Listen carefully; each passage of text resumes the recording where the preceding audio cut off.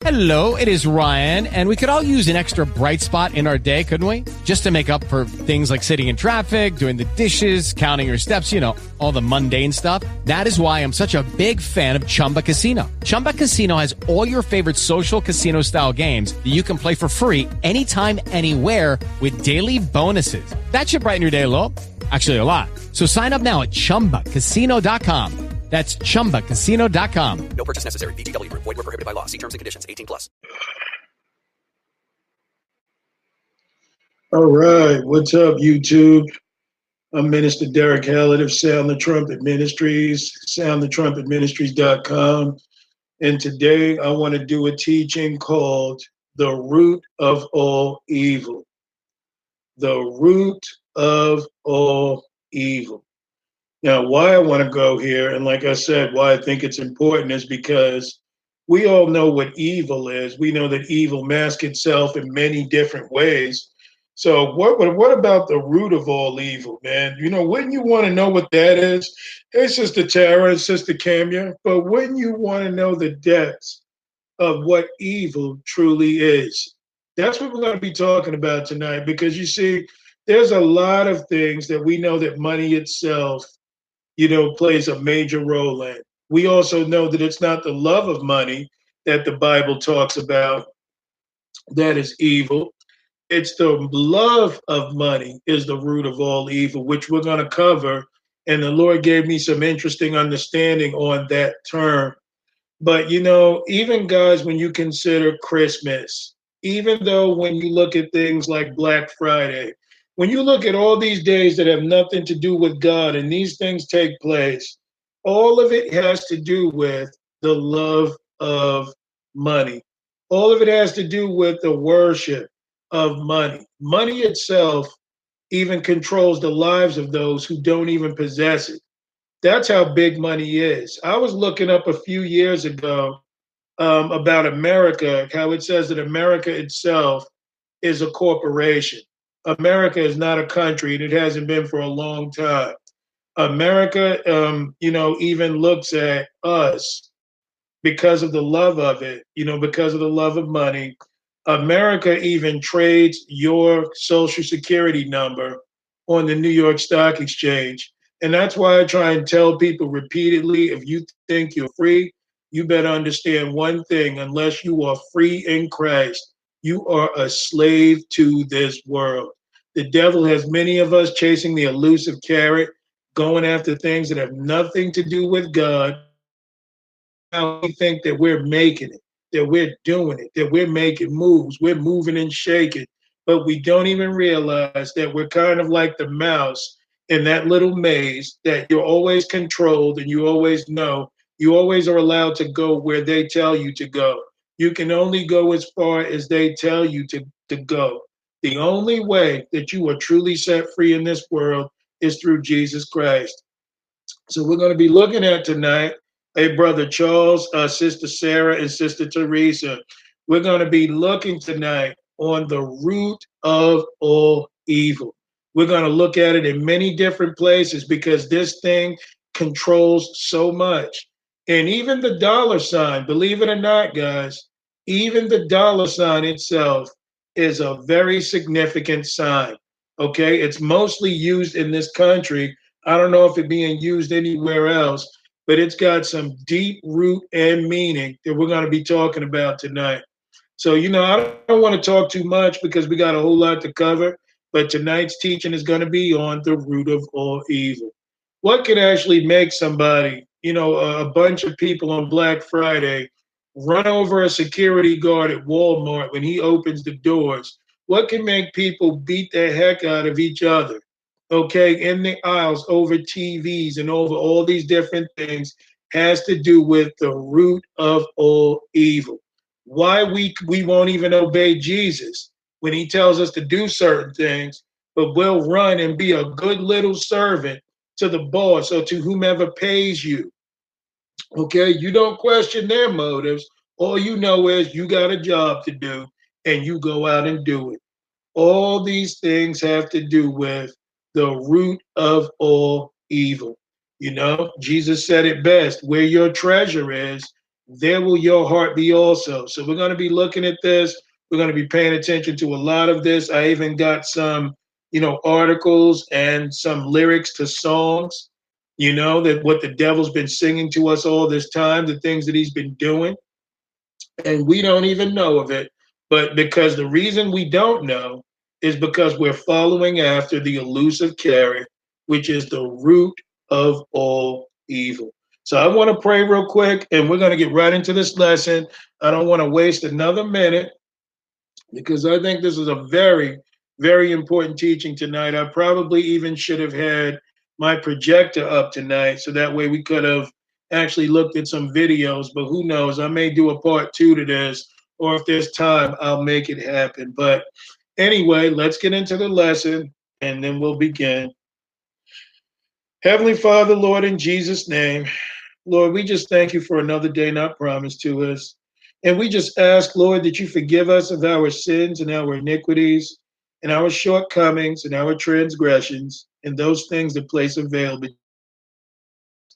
Lord, I'm grateful for this time that you've given me with my brothers and sisters, both near and far, that we have yet another day to be partakers of your word, to be edified by your spirit, Lord, that we may choose life and not death. And we just pray, Lord, that no man's heart be hurt in this teaching. We pray, Lord God, that no flesh be glorified, but we pray for the Comforter. We pray for the Holy Ghost. We pray he who was sent by you to bring us into all truth and righteousness. We pray, Lord God, tonight that you speak, that your words will be heard, that people will choose you, Lord, in such a crucial hour while you are looking for saints and vessels to do your will, that you will unplug some of us, Lord, to do a judgment. So we just pray, Lord, in Jesus' name, that you bind every foul spirit, every demonic spirit, every spirit of error, every spirit of contention or confusion, every spirit of jealousy, malice, and hatred, all spirits of fear, doubt, and unbelief. I pray in Jesus' name, Lord, bind the devil, keep him at bay, cast him out like the dog that he is, that your people may have the victory in you this day. For you are the King of kings, you are the Lord of lords. You are faithful, just, and true, and worthy of all praises. We pray, Lord, and we ask that all these things be done for your glory and your honor alone. In Jesus' name we pray. Amen. All right, guys. Hey, Coach P. Hey, Sister Latoya. If you guys get the chance, share this teaching because I think it's a very important teaching and one that's going to bring a lot of insight to the way we look at what we do. Okay, guys, am I choppy tonight or am I splitting up? Because Sister Sarah says she's not sure if it's her connection or if it's you. So somebody give me a thumbs up if it's okay and it's just her connection. But if not, if I'm choppy, we may have to make some adjustments because I wouldn't doubt that the devil's not going to fool around with this teaching to try and do things to keep you from hearing the truth because this is how important it really is. So let's go to 1 Timothy 6, guys. 1 Timothy chapter 6. Okay, I'm a little choppy. Oh, man. This is crazy. This is the devil at his best to try and interrupt the teaching. Hey, Brother Sal. So let's go to 1 Timothy chapter 6. Guys, just keep me informed with how it is right now because I knew that they would try and mess with this. The devil knows the teachings that expose him, and those are the ones that he fights the most. Okay. Sister Latoya says she's good. Okay. So this is 1 Timothy 6, guys. Look at verse 1. He says, let as many servants as are under the yoke count their own masters worthy of all honor, that the name of God and his doctrine be not blasphemed. Now, they are actually messing with my connection right now. So, yeah, I'm sure that they are doing something to it. But, guys, check this out. Look at what Paul says in 1 Timothy chapter 6. He says, as many as are under the yoke. What yoke could this be? Count their own masters worthy of all honor, that the name of God and his doctrine be not blasphemed. So you see, even Paul knows, okay, because a lot of people try and equate this to slavery. Yeah, it could be to some degree, but not really. When it talks about being under the yoke, I did a teaching about that maybe almost a year ago. But when you're under a yoke, you've got to imagine that there is something that's preventing you from roaming free and doing what you need to do. Paul knows that there are many Christians. Why he wrote this, I believe, has a lot to do with us that are still in the world, that we're still working for a living. You know, we're not of this world, but we're in this world. We're doing the things that we need to do until the place that God may eventually set some of us free. But he tells them how to conduct themselves in the workplace or while they're still inside of this world, not set free fully by the Spirit. And he says that the name of God or the name of God and his doctrine be not blasphemed. He says, and they that have believing masters, let them not despise them because they are brethren, but rather do them service because they are faithful and beloved partakers of the benefit. These things teach and exhort. So what is he saying here? How employee and employer are supposed to treat one another. Okay, that's what this is about. Why? If you're a believer and you're a boss, then you should take care of your people. If you're a servant, that you may even have an unbelieving master, know how to conduct yourself in the workplace. That way, people won't look at you and say, "Man, if that's a Christian who's always showing up late, always doing wrong, always stealing and making excuses." You know, people can blaspheme God. And that's something that we've got to recognize, that we are supposed to be like Christ. So when we call ourselves Christians, people are looking at us and really trying to figure out what Christians are all about. So we can't be caught up doing wrong, because then that gives God a bad name. If these are your people, Lord, then why don't you tell them to be on time?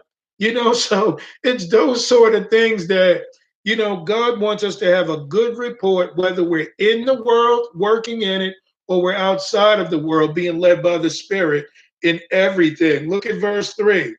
If any man teach otherwise and consent not to wholesome words, even the words of our Lord Jesus Christ, and to the doctrine which is according to godliness, he is proud, knowing nothing, but doting about questions and strifes of words, whereof cometh envy, strife, railings, and evil surmisings, perverse disputings of men of corrupt minds, and destitute of truth, supposing that gain is godliness. From such withdraw yourself. So we're supposed to be humble when it comes to doing the things that we have to do in this world if we're employed by people, but we're also supposed to follow the Lord and do whatever he says, which is above all. But he's making the point here that these people who believe that it's okay to just be how you are and blaspheme God, he says that they are men of corrupt minds. And he says they're destitute of truth. And why are they destitute? They suppose that gain is godliness. From such withdraw yourself. Now, you know that the whole prosperity doctrine in this world is based on this lie. They believe with more stuff that you have just shows that God loves you. Joel Osteen, I've heard him say to many of his people, and so is Creflo Dollar, see, you're in a place where things are rough and you're not really living very prosperous. See, that's not the Lord. The Lord wants you to be prosperous. We're going to cover that too, because there's a fine line. There's nothing wrong with having, because I believe God does bless those who he intends to do his will. You know, God don't want you scraping for change every chance you get. But you also have to recognize that these things, that gain itself is not godliness. Look at verse 6. But godliness with contentment is great gain. What does that mean? Because if you're godly, then you're like Christ. But to be content with godliness is great gain. Why is that? Because you have God's favor. God hears the prayers of the righteous. The Bible tells us to seek ye first the kingdom of God and all of his righteousness, and then all these things will be added unto us. God will see to it that you not lack when it comes time to need. God will give it to you, but you cannot assume that gain is godliness. Okay, we're going to find out whose doctrine that really truly is. But then he says to be godly and be content with what God blesses you with is great gain. He says, for we brought nothing into this world, and it is certain that we can carry nothing out. In having food and raiment, let us be therewith content. Now, guys, I want us to look at this because what Paul is telling Timothy, who he wants or he expects to follow in his footsteps, he tells them that godliness with contentment is great gain. But then he says, we brought nothing into this world and we can carry nothing out. So you know what that means? You and I can't afford to be attached to anything here. We have to treat these things like the temporal things that they are. Don't you know that there would be a lot less idolatry, okay, in people if they truly looked at things from this perspective? Hey, I got it today, could be gone tomorrow. Even with this YouTube channel, with all these laws and things that they're coming up with, I'm expecting one day to click on and want to do a teaching and, just may be gone. What we've done for the last 5 years just may be gone. What am I supposed to do? Have a nervous breakdown and quit and give up because some of these teachings are gone? Hey, I didn't come into the world with them, and I certainly can't take them with me. You got to part with them sometime. The only reason I'm praying to the Lord to keep this thing going is that more souls may get saved and people may hear the truth. Okay, but when that, blanks out, I'll be still right there on the street telling people about the Lord. I'll be in the workplace telling people about the Lord. Wherever I have to go, I'm going to be telling people about the Lord. But you see, we can have an attachment to some things that, can keep us from truly serving the Lord and doing the things that he tells us to. Okay, so he says, having food and raiment, let us be therewith content. Does that sound like contentment to you? But you see, to the carnal mind, man, that sounds so depressing. You mean to say if all I had was food and clothing, God would be okay with that? Absolutely. You see, we misunderstand the people that preceded us and all the things that they did. How Jesus, man, would walk through mountains and taking his people on camels or donkeys or whatever they had. They walked. They did things. Jesus said the Son of Man have not a place to lay his head. If the Bible tells you and I that the servant is not greater than his master, then how can we look at this any less? I'm not talking about just running out and doing it. I'm talking about growing to maturing to understand that, you know what? God's will is more important than anything.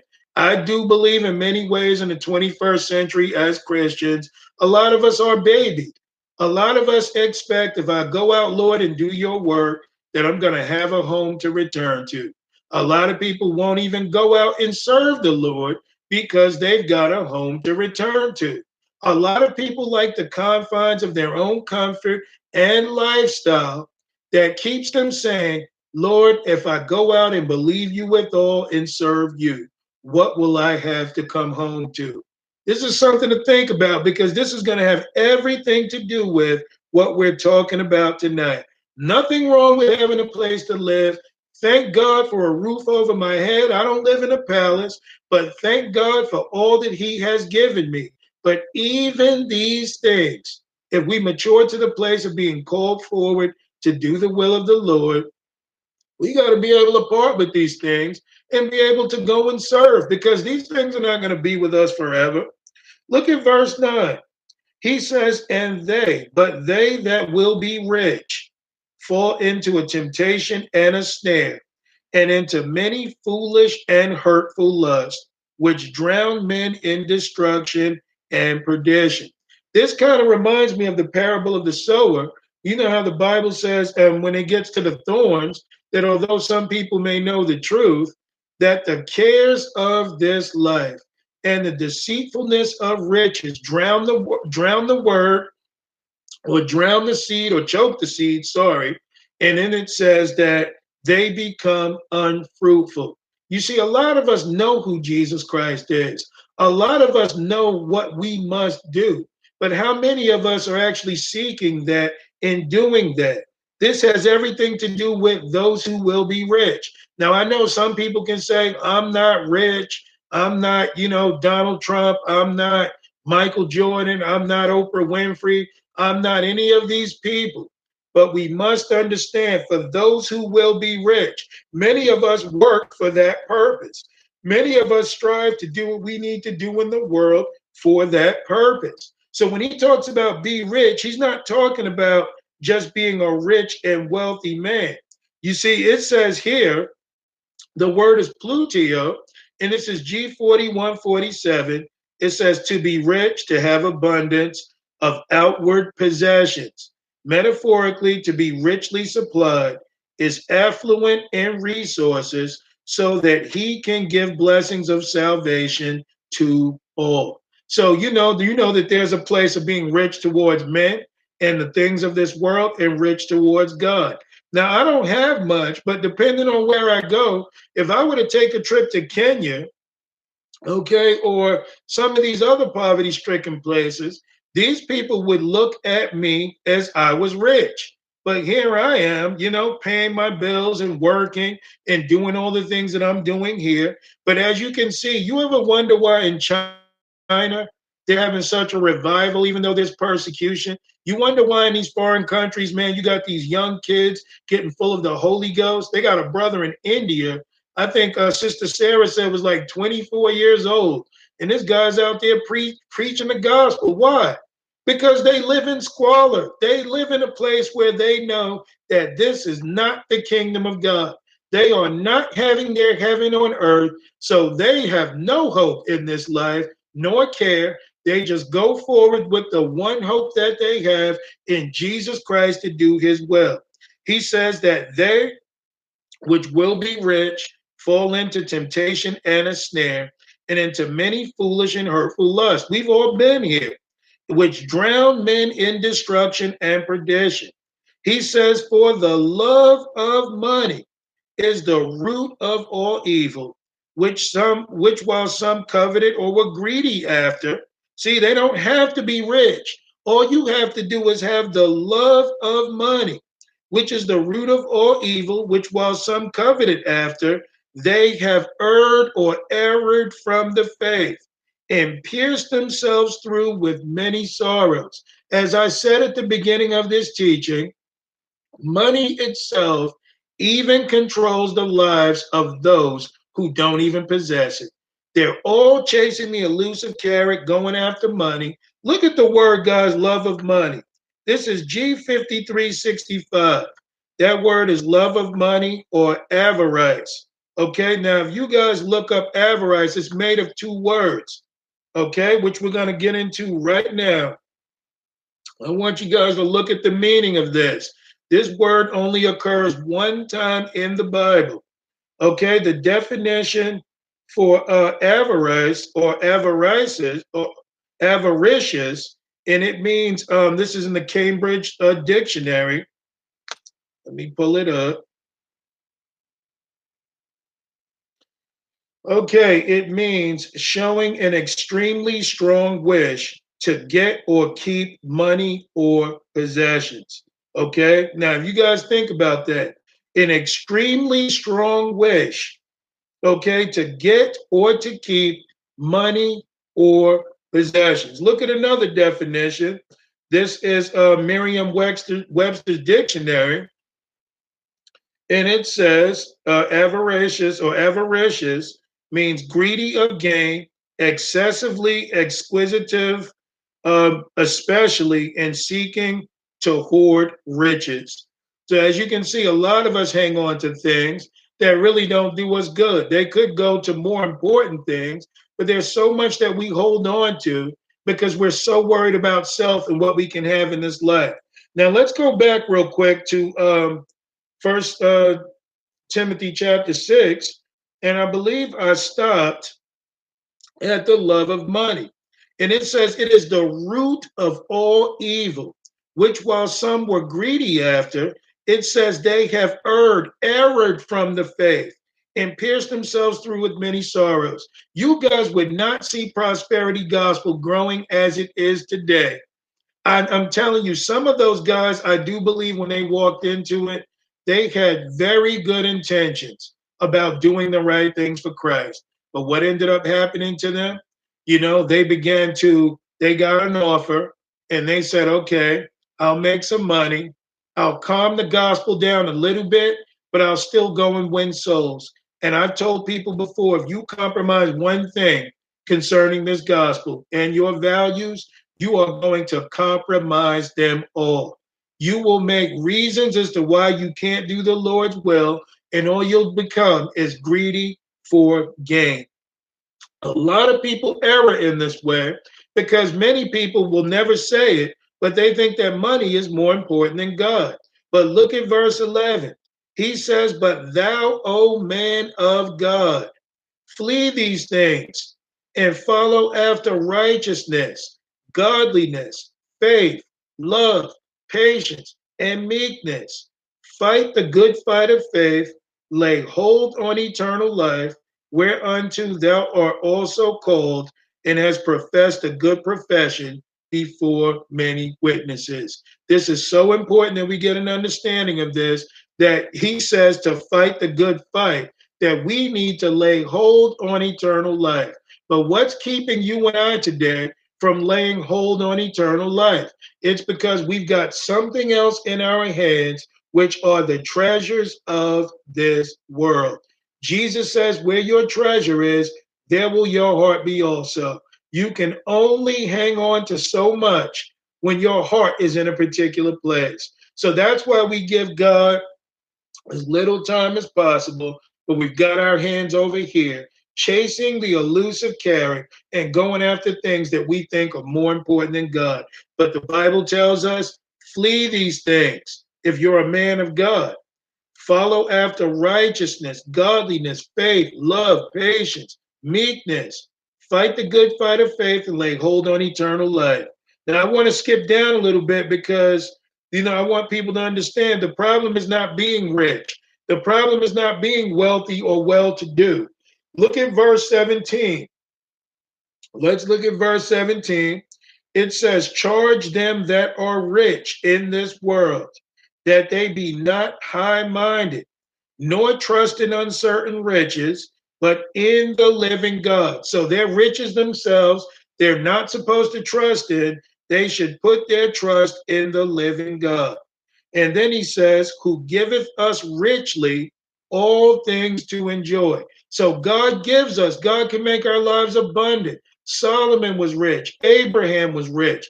David was rich. There were Joseph of Arimathea, I believe, was rich. So you see, God will always use people who have money to do his will. Look at verse 18.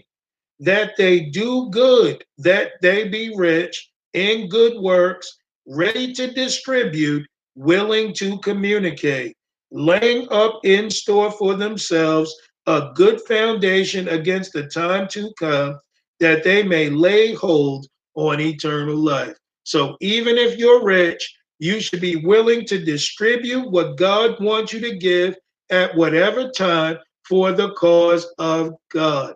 So as you can see, the love of money itself is the root of all evil. It's not money. It's what you hold as an idol. And this money has, many tentacles in it. It has many places that it points to and draws people in.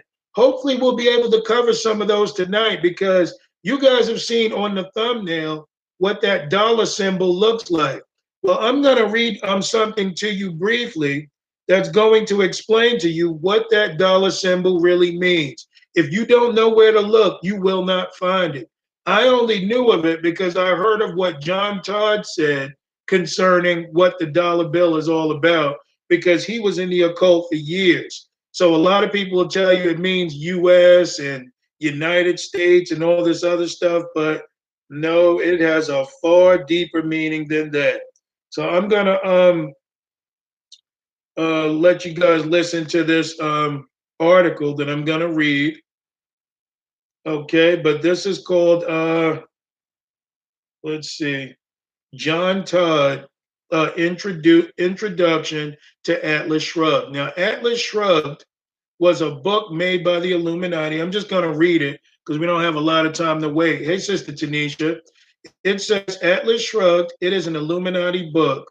The book was ordered, written, and produced by Philip Rothschild. You guys know the Rothschild family is the number one family in this world as far as riches, okay, and the elite. The leader of the Illuminati in his day and age. It was ordered, written by a woman named Anne Rand or Ayn Rand, and it says she was at the time of the Philip Rothschild's. She was Philip Rothschild's mistress. She was already a well-known author, and her books sell nationwide. She wrote this book, and it was supposed to be a novel. It's 1,100 pages. It was written as a novel, supposedly, but it is a code book. And what's in the book is a step by step plan to take over the whole world by taking over the United States. Now, the power of the Illuminati, and I'll give an explanation. The Illuminati did this following. First, most people have found the Illuminati in things that have crossed their path. People have found it in the occult, and mistakenly they have said, aha, the Illuminati is the occult. Then they have found it in the Masons, and then they said, aha, the Illuminati is the Masons. Then they have found it in politics, and they said, oh, it's politics. So they found it in the international banking system, and they found it in Zionism. So they list it as just being that. Actually, it is all of these things and much more. They found it in the Mormon religion. That's because the leaders of the Mormon religion are the high echelons of the Illuminati. They have found it in the John Birch Society. That's because the man who leads the John Birch Society is both a high degree Mason and a Mormon. It is all these things, and its power is finance. If you would take its finance away, which is impossible, I am getting ahead of myself. This is John Todd speaking. The book is called Atlas Shrugged. They did not want people to buy this book other than those told to buy it within the occult and within the Illuminati. They're extremely mad because just this year alone, in 1977, they have sold 1 million of them, mostly to Christians, and they don't like that. In fact, they tried to stop printing it, but people don't want to stop printing it. They're raking so much money. The bad thing about it, though, is since it is written as a novel, it has some passages I think might belong to Hustler or other places, Hustler magazine or whatever. Maybe out of 1,100 pages, you might count 5 that are this way. You can tear them out and throw them away. They're stuck in there on purpose to keep Christians from reading the book. So you see, they have a lot of encoded and encrypted messages where they will, in a book, they'll have a few pages that Christians will say, oh man, this is filthy. I don't want to read this. But really, the very next page is some key information about how these people are running the world. So anyway, let me make the point. All right, let me see. He says, so if you get a passage that is a little something you shouldn't read, just turn to the next page. It'll be over by then, and you can go on with the story. Now, if you don't like to read, skip the first 200 pages. The first 200 pages are exactly the way most people in the world are. They're very boring. No, actually, they're the conspiracy from people in all the walks of life talking about this incident happening and that incident happening, and it's very boring. Let me just skip past this. It says it's like reading a newspaper today and you don't really know what's happening behind it. But after the first 200 pages, chapters 8 and 9, something like that, it starts showing you that everything is happening, that everything that is happening is conspired to happen. The common name of the Illuminati is the conspiracy or the great conspiracy. Now, until we lost the school system to people within the Communist Party and within the Illuminati and so on, you were taught in your history classes, and some people can remember this, that history was taught that it happened because somebody conspired for it to happen. Then we didn't want in this nation anybody to get ideas that maybe our government was a conspiracy. So they decided to start teaching that it happened because it happened. World War II happened because some people got mad. World War One happened because some people got mad. The Depression happened because we bought too much too soon without enough money. They did not want anybody to get the idea that it all happened because somebody conspired for it to happen. I hope to accomplish one thing tonight more than anything, that I will change your attitude, that I will put new forms or patterns or whatever is in your life, that you will walk out of here. And when something happens, you'll go, now I wonder what they're really up to, really. So you see, this is something that we got to look at too. Wars themselves, guys, only occur because of money. Amschel Rothschild, who was the same member, or who was a member of the same family as Philip Rothschild, who this book is about, made it clear that we make more money in one day of peace one day of war, sorry, than we do in a year of peace. War has always been the biggest business. It's always about coming in, taking over, establishing new agendas and new plans that people may rake in more money. So that's what this whole book is about. He says when you study Atlas Shrugged, you will find out that you are reading the front pages of the paper today. The oil shortage that doesn't exist. They state that they destroyed their own wells, their own oil wells, that they hide their own oil so that nobody can have it. They state how they destroy the coal mines and shut the coal mines down. They shut the electricity down. They state how they cripple the country and no food is grown. It states how they pit and derail trains so that no trains go. It states how sink and pirate thousands of ships every year.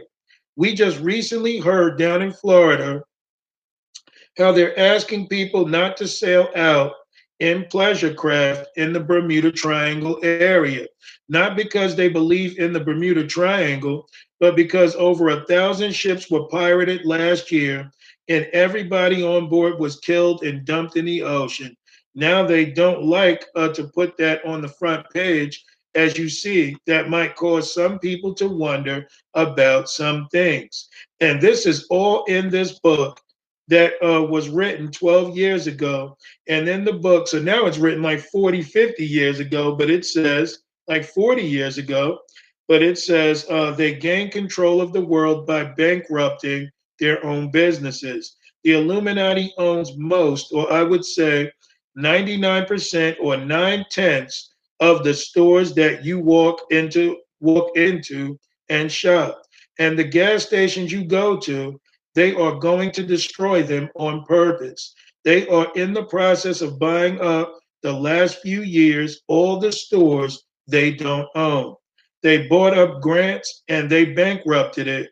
They just bought up two guys, and you can watch for them to go out of business, and they keep it in business. The ones that they've always owned, and they're going to bankrupt them before too long and cripple them and bankrupt them before too long and cripple them and destroy them.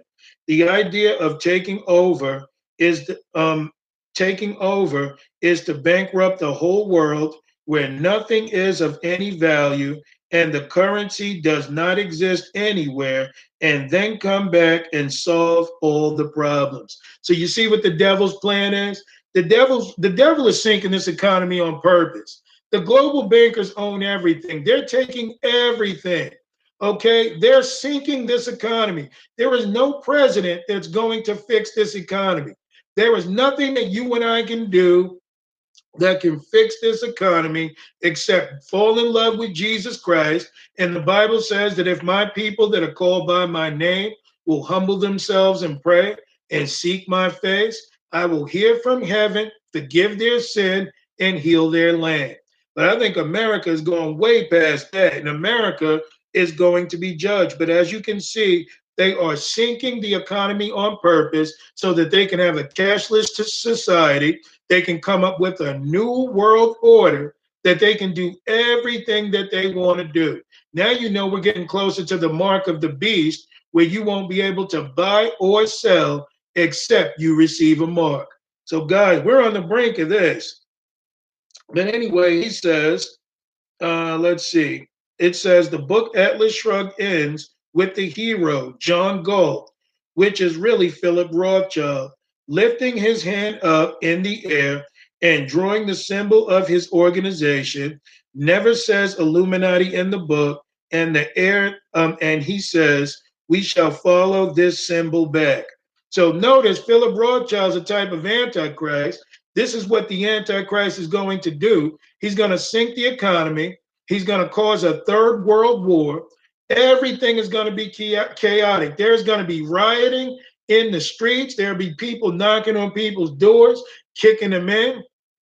Renegade groups, stealing, pillaging, raping, plundering, doing all this stuff in the cities. This is the devil's plan. Order out of chaos. They've got to have chaos, and then the Antichrist is going to come on the scenes and say, hey, guys, I've got the answer to your problem. Why? So that he can come out and become the hero and be worshipped. But anyway, he says that they're going to follow a symbol. This is important, guys. He says, drawing the symbol of his organization. Never says Illuminati in the book, and the air, and he says, we shall follow this symbol back. The symbol that he draws is the dollar sign. Now, the dollar sign is only used in America, by the way, nowhere else to represent money.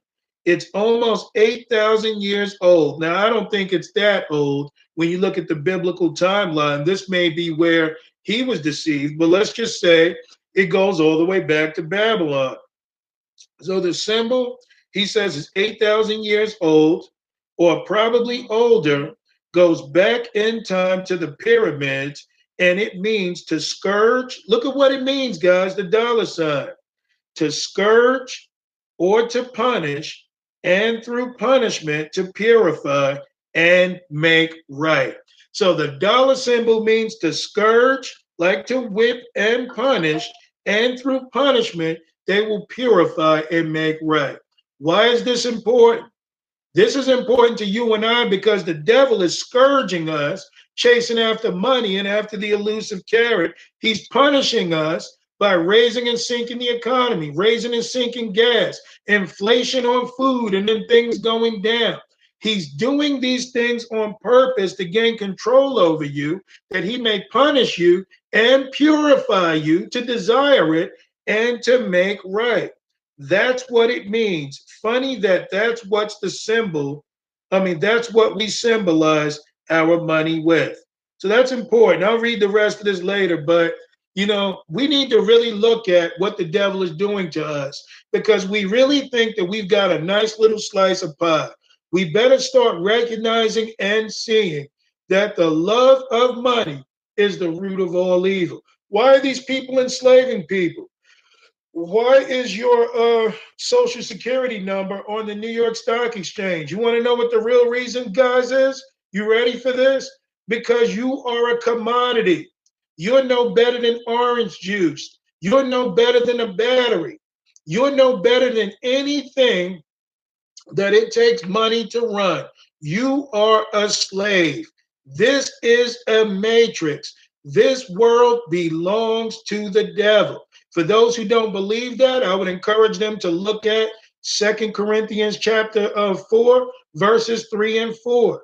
It says that if our gospel be hid, it is hid to them that are lost, in whom the God of this world, that's a lowercase g, have blinded the minds of them which believe not. lest the light of the glorious gospel, which is the image of God, should shine unto them. This is the devil's kingdom. He offered it to Jesus. Okay, he showed Jesus all the kingdoms of the world in a moment in time. And Jesus says, I will serve the Lord my God, and him only shalt thou serve. You ask yourself why Jesus plucked up those fishermen, why he went and grabbed the tax collector, why they followed him and did everything that they did. Because, guys, I hate to say this, I'm not saying this for anybody to quit their job. The point I'm making is we are serving the devil in one way or another as being one of his batteries that keeps his system running. We must understand this. This is what it's about. That's why the Bible will talk to us about those things that are righteous and those things that are not righteous. Look at Luke 16, guys, and look at verse 1. Luke 16, and let's begin at verse 1. Thank you, Jesus.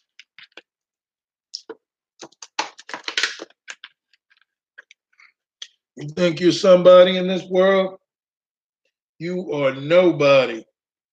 Your identity should be in Jesus Christ. That's what the whole thing is about.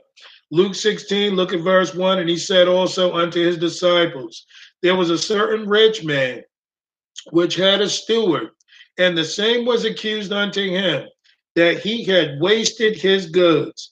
And he called him and said unto him, how is it that I hear this of thee? Give an account of thy stewardship, for thou mayest be no longer steward. Then the steward said within himself, what shall I do? For my Lord taketh away from me the stewardship. I cannot dig to beg. I am ashamed, and am resolved what to do, that when I am put out of the stewardship, they may receive me into their houses. So he called every one of his Lord's debtors unto him, and said unto the first, how much owest thou unto my Lord? And he said, 100 measures of oil. And he said unto him, take thy bill, and sit down quickly, and write 50. Then said he to another, and how much owest thou? And he said, 100 measures of wheat. And he said unto him, take thy bill, and write 80. And the Lord commended the unjust steward, because he had done wisely. For the children of this world are in their generation wiser than the children of light. What does he mean by that? So for those who are in this world, they seem to be a little smarter with money, knowing what to do with money. Why? Because they have that worldly mind and they deal with the unrighteous mammon. But look at this. Look at verse 9. And I say unto you, make to yourselves friends of the mammon of unrighteousness, that when ye fail, they may receive you into everlasting habitations. So the Lord is saying, hey, you may take some unrighteous people to get things done. When was this example done? Do you guys remember? This happened in Egypt with Joseph. Joseph himself was a man of God. God was with Joseph, but God put Joseph in a place where the Pharaoh, he would gain favor with the Pharaoh, not to worship the Pharaoh, because Joseph only worshiped the Lord, but it was to do the Lord's will, to take care of Israel, to do the things that God wanted. He wanted Israel to grow and become a nation while in their bondage, that they would grow strong. They would become sick of their bondage and seek a better place, which was the promised land, which to many of us is eternal life in seeking Jesus Christ. He says, he that is faithful in that which is least is faithful also in much. And he that is unjust in the least is unjust also in much. If therefore ye have not been faithful in your unrighteous mammon, who will commit to your trust the true riches? So God is saying, if you don't even know what to do with the unrighteous mammon. So in other words, what we make in this world is really not good, guys. It furthers along slavery and does a bunch of things. But if you don't know how to do God's will with the unrighteous mammon, who's going to trust in you with the true riches which belong to God? And if ye have not been faithful in that which is another man's, who shall give you that which is your own? That's something to think about. No servant can serve two masters, for either he will hate the one and love the other, or else he will hold to the one and despise the other. Ye cannot serve God and mammon. Mammon itself means treasure or riches, where it is personified and opposed to God. So you can't serve God and mammon or institutions of money. Okay, you've got to be servant to one and, maybe use some of the other things to do the will of the Lord. He says, and the Pharisees also, who were covetous, heard all these things and they derided him. Why did they deride Jesus? Because they were after money. When Jesus preached the gospel, he was interrupting their money. So that made them want to kill him. Because you see, when you're preaching the true gospel, man, Jay-Z doesn't get rich off of, like Pastor Price said years ago, Jay-Z doesn't get rich, okay, off of Christians. Jay-Z gets rich off of sinners. Real Christians don't get involved in fun in this world because we got no appetite for that stuff. So what does the devil have to do? Bring that sin into people's lives that they may want it, buy it, and keep the devil's kingdom going. But anyway, look at verse 15. And he said unto them, ye are they which justify yourselves before men, but God knoweth your hearts. For that which is highly esteemed among men is abomination in the sight of God. So we understand. Some people may say, I'm a lawyer, so don't bother me. I live an honest and good life. If you're a lawyer, I doubt you live an honest life. Lawyers are liars. Lawyers are convincers. Lawyers tell stories to even get off criminals from their actions. Lawyers will even pull some of their clients behind the scenes and say, okay, so what did you really do? I need to know so I know how to defend you. Don't leave out any lies. Tell me what you did. Did you do it? All right, well, now we got to figure out a way to get you through this. They have no conscience whatsoever. I'm not saying every lawyer. Some of them, deal with small claims and try and help people. But when you start getting in this thing with the big boys, you're going to have to join a brotherhood, which is most likely an elite group or some type of alumni that you can prosper in your ways. Some people may say, I'm a doctor. I'm doing everything I'm supposed to. Have you guys ever heard of the Hippocratic Oath? Have you guys ever heard of the word sorcery, which is pharmakia, where we get the word pharmaceuticals? Do you know that they experiment on people like lab rats, that some doctors even know that this is true? You guys know what that caduceus symbol is, that serpent around the pole? Has everything to do with, it's an old ancient symbol, which means to protect thieves, liars, and gamblers. If you guys don't believe it, look it up yourself.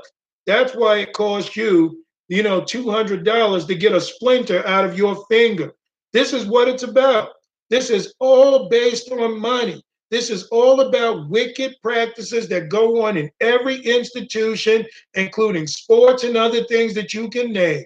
This is all about filthy initiations that the devil does to people, including Hollywood, the director's couch, getting sodomized over somebody's desk. You've got to dress like a woman if you want to go further with them. You guys think I'm playing? Look up Charles Barkley and Shaquille O'Neal, two of the toughest guys in the NBA, cross-dressing. Look it up. Look it up. But the whole thing is about the love of money. Why do men allow themselves to be humiliated like that? Why was Larry Johnson pretending to be grandmama, running around dribbling the ball with a wig on, looking like an old lady? Why is Tyler Perry doing the things he's doing? For money is the root of all evil. So those things which are highly esteemed among men is abomination in the sight of God. Most people have to sell their souls to the devil just to get a record deal, just to become an actor or actress, and it doesn't stop there. This same John Todd even said, guys, this is so crazy. He said that, you guys remember the show Laverne and Shirley? Well, he says that Cindy Williams herself, okay, was a true witch and he knew her when he was in the occult. When you guys look at, what's the other thing I was going to say he mentioned? Oh man, it kind of skipped my mind. It'll come back to me. But he mentioned so many things concerning this that you guys would be shocked in how money. Oh, I got it. Star Wars. He says that there is no way that anybody can be in a Star Wars movie. Now, check this out. No one can even be in a Star Wars movie unless you have had you are a witch, one, and you have been involved in homosexual sex or a relationship, two. Now look at Harrison Ford, ladies, who you women used to drool over. Mark Hamill, Billy D. Williams, Carrie Fisher, I think her name is. You look at all these people that are in those movies. Samuel Jackson later played in one, and all these guys, every single one of them had to either be a witch or they had to be involved in homosexual sex, okay, in a relationship in order to be in a Star Wars movie. Now you let your imagination run wild with all of this. Why do they do this? For the love of money. I'm going to get into some other things too, but let me finish this. He says, the law and the prophets were until John. Since that time, the kingdom of God is preached, and every man presseth into it. And it is easier for heaven and earth to pass than one tittle of the law to fail. Whosoever putteth away his wife and marrieth another committeth adultery, and whosoever marrieth her that is put away from her husband committeth adultery. Verse 19 says, and there was a certain rich man, which was clothed in purple and fine linen, and fared sumptuously every day. And there was a certain beggar named Lazarus, which was laid at his gate full of sores. So this is a homeless person. This is someone who don't have too much. And the other guy is the rich man, okay? Then he says, look at verse 22, and it came to pass that the beggar died and was carried by the angels into Abraham's bosom, and the rich man also died and was buried. And in hell he lift up his eyes, being in torment, and seeth Abraham afar off, and Lazarus in his bosom. And he cried and said, Father Abraham, have mercy on me, and send Lazarus that he may dip the tip of his finger in water and cool my tongue, for I am tormented in this flame. So we understand here that death is the great equalizer. Lazarus was poor. The guy had sores all over him. The dogs would lick his sores. And you had the rich man who fared sumptuously every single day. And all Lazarus desired was to eat the crumbs from the man's table. So the man took care of himself. He lived his lavish life. But now that they're both dead in hell, Lazarus is somewhere in Abraham's bosom being comforted. But you've got the rich man in hell looking across the gulf and desiring that Lazarus may dip the finger of his water, the tip of his finger in water and cool his tongue. So you see, this is the great equalizer, which is eternal life. But Abraham said, son, remember that thou in thy lifetime receivest thy good things, and likewise Lazarus evil things. But now he is comforted, and thou art tormented. And beside all this, between us and you, there is a great gulf fixed, so that they which would pass from thence or from hence to you cannot, neither can they pass to us that would come from thence. Then he says, I pray thee, therefore, Father, that thou wouldest send him to my father's house. For I have 5 brethren, that he may testify unto them, lest they also come into this place of torment. Abraham saith unto him, they have Moses and the prophets, let them hear them. And he said, Nay, Father Abraham, but if one went unto them from the dead, they will repent. And he said unto him, if they hear not Moses and the prophets, neither will they be persuaded, though one rose from the dead. So as you can see, guys, it's a great equalizer. The riches that you have in this life will only take you but so far. Now, I want to, before we go further into this, because the Lord is gracious enough to give us a little more time tonight, I want to read to you guys an old classic song that some people, when they were in the world, were into. And why I'm playing this is because the devil loves to make fun of people, okay, while he entertains them with the music. This is called, guys, an old song by Mick Jagger and the Rolling Stones, Sympathy for the Devil. So what we understand here is John Todd said that he knew Mick Jagger back in the day, who actually got this song while he was tripping on acid. He was high on drugs. At the time, Mick Jagger was in jail, and he said that Mick Jagger had to sell his soul while in prison and actually said it live on the news. John Todd said he don't even know where all the young people were when this was going on. But he said he got this song on an acid trip, and he was explaining everything that the devil did. Look at the devil's influence in this life. Look at how the words go. He says, please allow me to introduce myself. I am a man of wealth and taste. So one thing we know about the devil, he's a man of wealth and taste. He likes all the finer things in life. He likes to look like this and be like that. He likes to outwardly perform because he'd rather be clean on the outside, looking good, than on the inside. He says, I've been around for a long, long year, stole many a man's soul to waste. So he stole many souls to kill. And I was around when Jesus Christ had his moment of doubt and pain. Made damn sure, he says, that Pilate washed his hands and sealed his fate. He says, pleased to meet you, hope you guess my name. What's puzzling you is the nature of my game. So the devil is playing everybody with the cares and the affairs and the riches of this life because he intends to destroy people. He says, man, it doesn't like confuse you with who I am. He's making clear that it's the nature of his game that people don't understand. He says, I stuck around St. Petersburg when I saw it was a time for a change. Killed the Tsar and his ministers. Anastasia screamed in vain. So what was he going? He was around the time of the Tsars and the Russian wars, you know, the royal families and all that. He says, I rode a tank, I held a general's rank. When the Blitzkrieg raged and the bodies stank. So he was responsible for World War II and all those attacks that even the Germans committed. He says, pleased to meet you, hope you guess my name, oh yeah. What's puzzling you is the nature of my game, oh yeah. He says, I watched with glee while your kings and queens fought for 10 decades for the gods they made. I shouted out who killed the Kennedys when after all, it was you and me.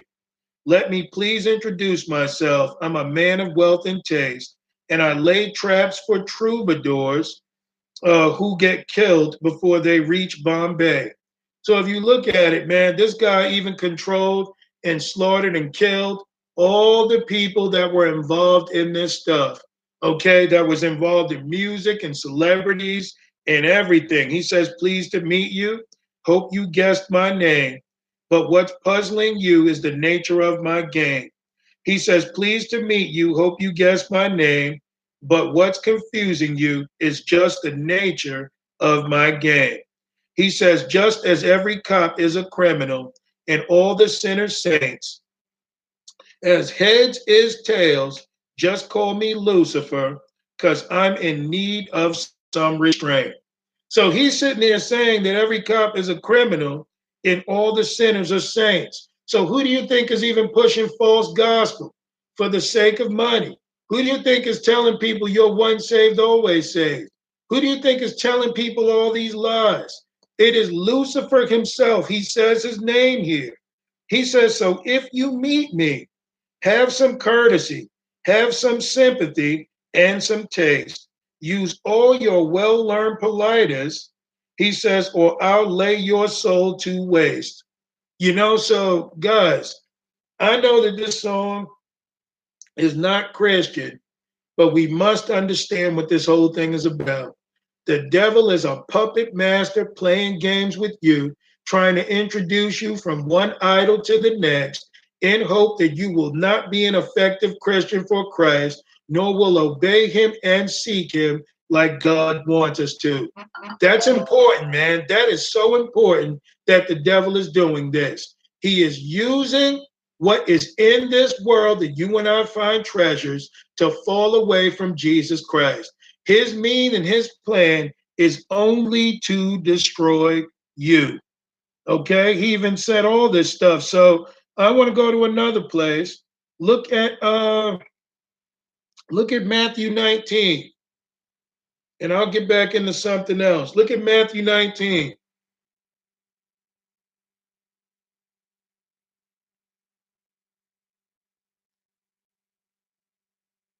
Devil's singing it to you. And I mean, you know how many Christians would sneak off in the basement and listen to this and enjoy this stuff? It's crazy. They even came out with Jesus Rock. Can you believe that?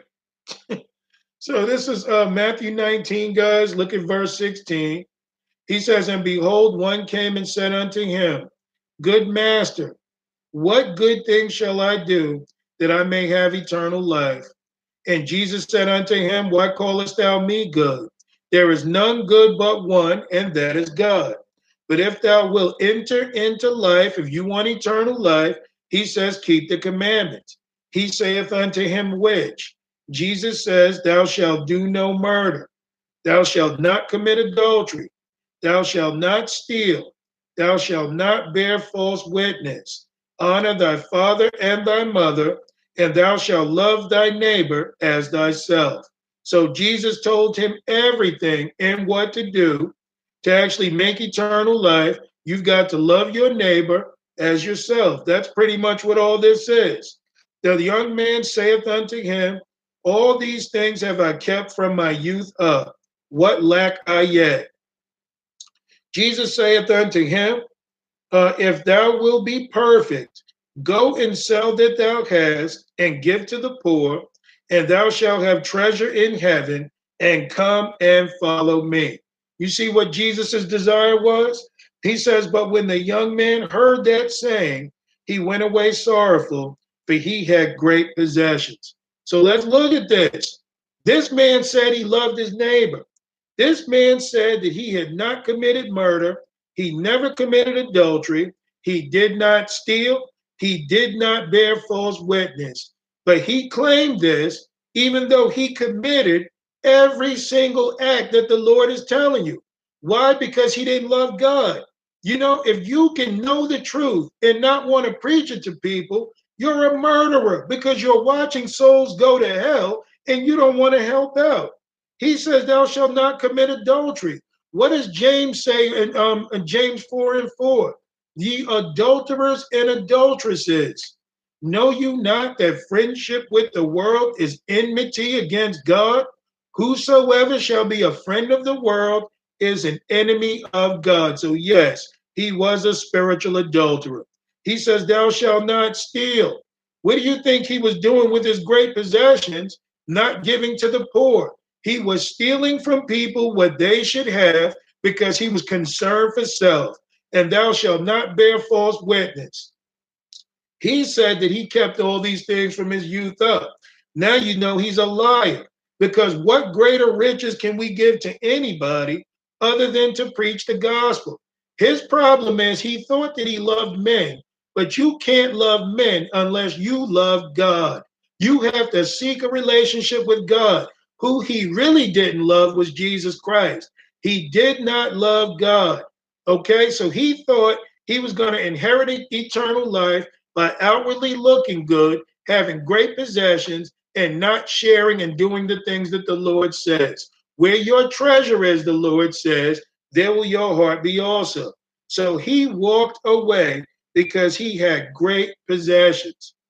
It says in verse 23, Then said Jesus unto his disciples, Verily I say unto you, that a rich man shall hardly enter into the kingdom of heaven.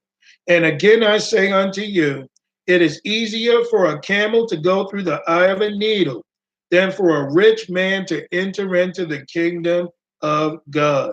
When his disciples heard it, they were exceeding amazed, saying, Who then can be saved? But Jesus beheld them and said unto them, With men this is impossible, but with God all things are possible. So what was Jesus telling them? Guys, you need to be born again. As long as you are a man, think like a man, live like a man, do all the things of men, you cannot do this. He says, but with God, these things are possible. Look at verse 27. Then answered Peter and said unto him, Behold, we have forsaken all and have followed thee. We have followed thee. What shall we have therefore? So Peter can lay hold to that claim, Lord, I left everything behind in my life to walk with you. So what's going to be our reward? Look at verse 28. And Jesus said unto them, Verily, verily, I say unto you, that ye which have followed me, in the regeneration, when the Son of Man shall sit in his throne of his glory, ye also shall sit upon 12 thrones, judging the 12 tribes of Israel. So they had a special place with the Lord. You would imagine they would be of the 24 elders, or at least 12 of them. Look at verse 29. And every one that hath forsaken, check this out, guys, houses or brethren or sisters or father or mother or wife or children or lands for my name's sake shall receive 100-fold and shall inherit everlasting life. But many that are first shall be last, and the last shall be first. So how many of us really want to go to heaven? Because the Lord says that none of the things on this list can stop you and I from seeking after and following the Lord and doing the things that he says. This is how important it is to make eternal life. I'm not telling anybody to go run off and quit your job or do whatever, okay? All I'm saying is be led by the Spirit in maturing in God and let the chips fall where they may. Because I can guarantee you, brothers and sisters, if you and I really act like Christians, if we really get full of the Spirit and act like Christians, how long do you think it would be before your job fires you for preaching the gospel, for standing against homosexuality? But what most people won't is because the love of money is the root of all evil. It's the very thing that tries to keep us from following the Lord and doing what the Lord says. Let's look at Luke 12. Luke chapter 12.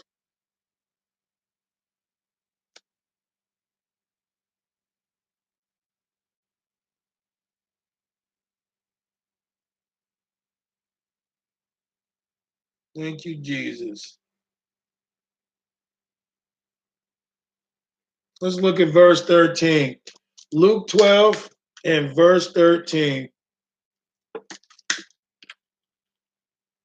Isn't it that song by Levert? I was going to read their lyrics too. Remember on the old New Jack City soundtrack. Don't go look for it if you've never heard it. But it talks about the love of money, how people will steal from their brother, rob their own mother, do all these different things, all for the love of money. You know, you guys remember that old song? If you don't even think about it. So this is Luke 12, look at verse 13. And one of the company said unto him, Master, speak to my brother, that he divide the inheritance with me. And he said unto him, Man, who made me a judge or a divider over you? And he said unto them, Take heed and beware of covetousness, for a man's life consisteth not in the abundance of the things which he possesses. So the Lord was making clear, people are sitting here fighting over, the wills of the family, who was left with this, who had that. I've seen families torn and divided over life insurance when a family member dies. Jesus tells us to take heed and beware of greed, beware of covetousness. He says, for a man's life doesn't consist in the abundance of the things that he possesses. Jesus says, what profit have it in a man to gain the whole world and to lose his own soul? If we truly believe what Jesus says, we would take those words to heart. But instead, we've got this insatiable appetite to go out and buy a bunch of garbage that means nothing, store up our treasures when we should be rich towards God. These type of things are what keep us from doing the things that God wants, that he can be fruitful. God wants us to be able to be used of him. Look at verse 16. And he spake a parable unto them, saying, the ground of a certain rich man brought forth plentifully. And he thought within himself, saying, what shall I do, because I have no more room where to bestow my fruits? And he said, this will I do. I will pull down my barns and build greater, and there will I bestow all my fruits and my goods. And I will say to my soul, soul, thou hast much goods laid up for many years. Take thine ease, eat, drink, and be merry. So this was a man who was only concerned for self, doing what he wanted to do for self. But look at verse 20. But God said unto him, thou fool, this night thy soul shall be required of thee. Then whose shall those things be which thou hast provided? That man was going to hell and didn't even himself wasn't going to cut it. He says we brought nothing into this world and we can take nothing out. But look at what we put stock in.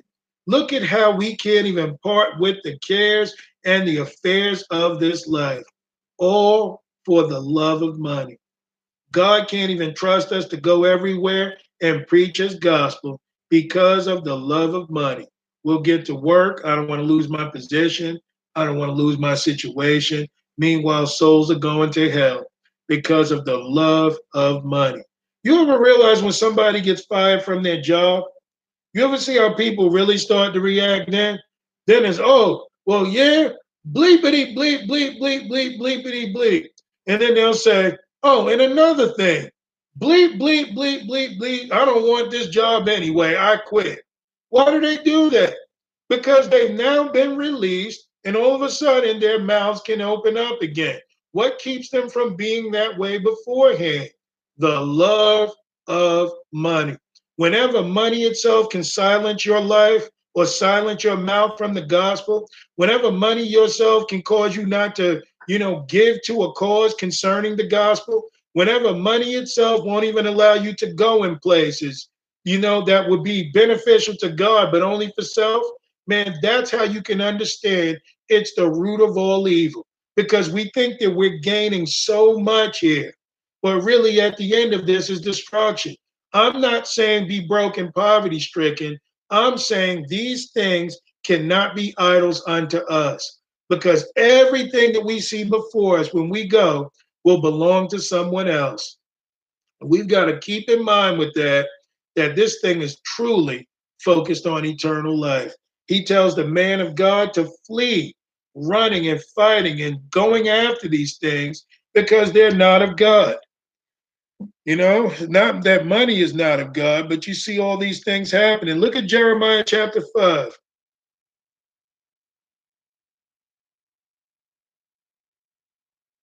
Jeremiah 5, and let's look at verse 22.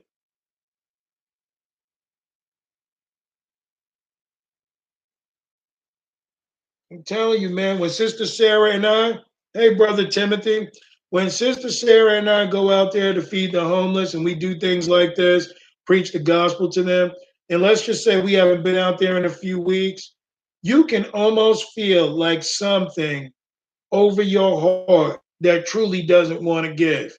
But after we go out there, we pray for these people, talk to them about the Lord, and make sure everybody's good and do all that. And then we come back. I can feel like a release come off of my heart. I feel like a spirit of thanksgiving. I feel like giving more. The devil can try and keep you believing, Well, no, you need to save your money for this and do that. But you know what? Chances are, if we're not doing things for the Lord, then we're using it for things that don't even make any sense. You may as well give someone something to eat, bless them, and the Lord will bless you. That's not the purpose of you doing it, but it's important that we understand that it is better to give than to receive. That is so absent from the church today. That is so absent from a lot of Christians today. A lot of people will think about what they can gain, but Jesus never kept a thing for himself. We got to think about that.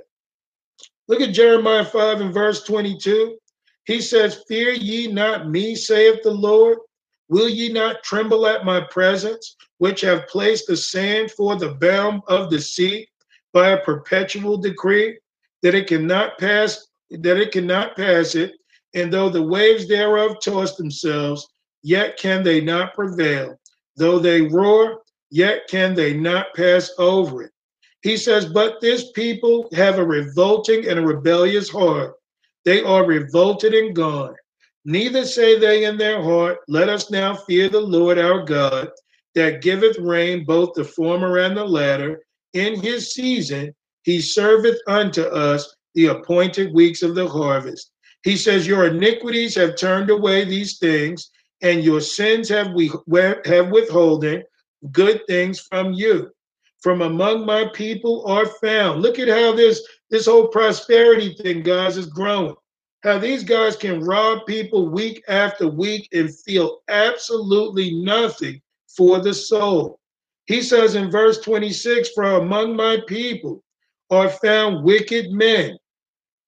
They lay wait and they set snares. They set a trap and they catch men.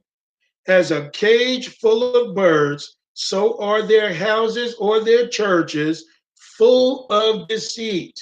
Therefore, they are become great and waxing rich." This is what you find with Creflo Dollar, T.D. Jakes. What's that other guy running over the money? Leroy Thompson, Joseph Prince. They all as godliness. But he says these people set snares, they set traps. These are wicked men.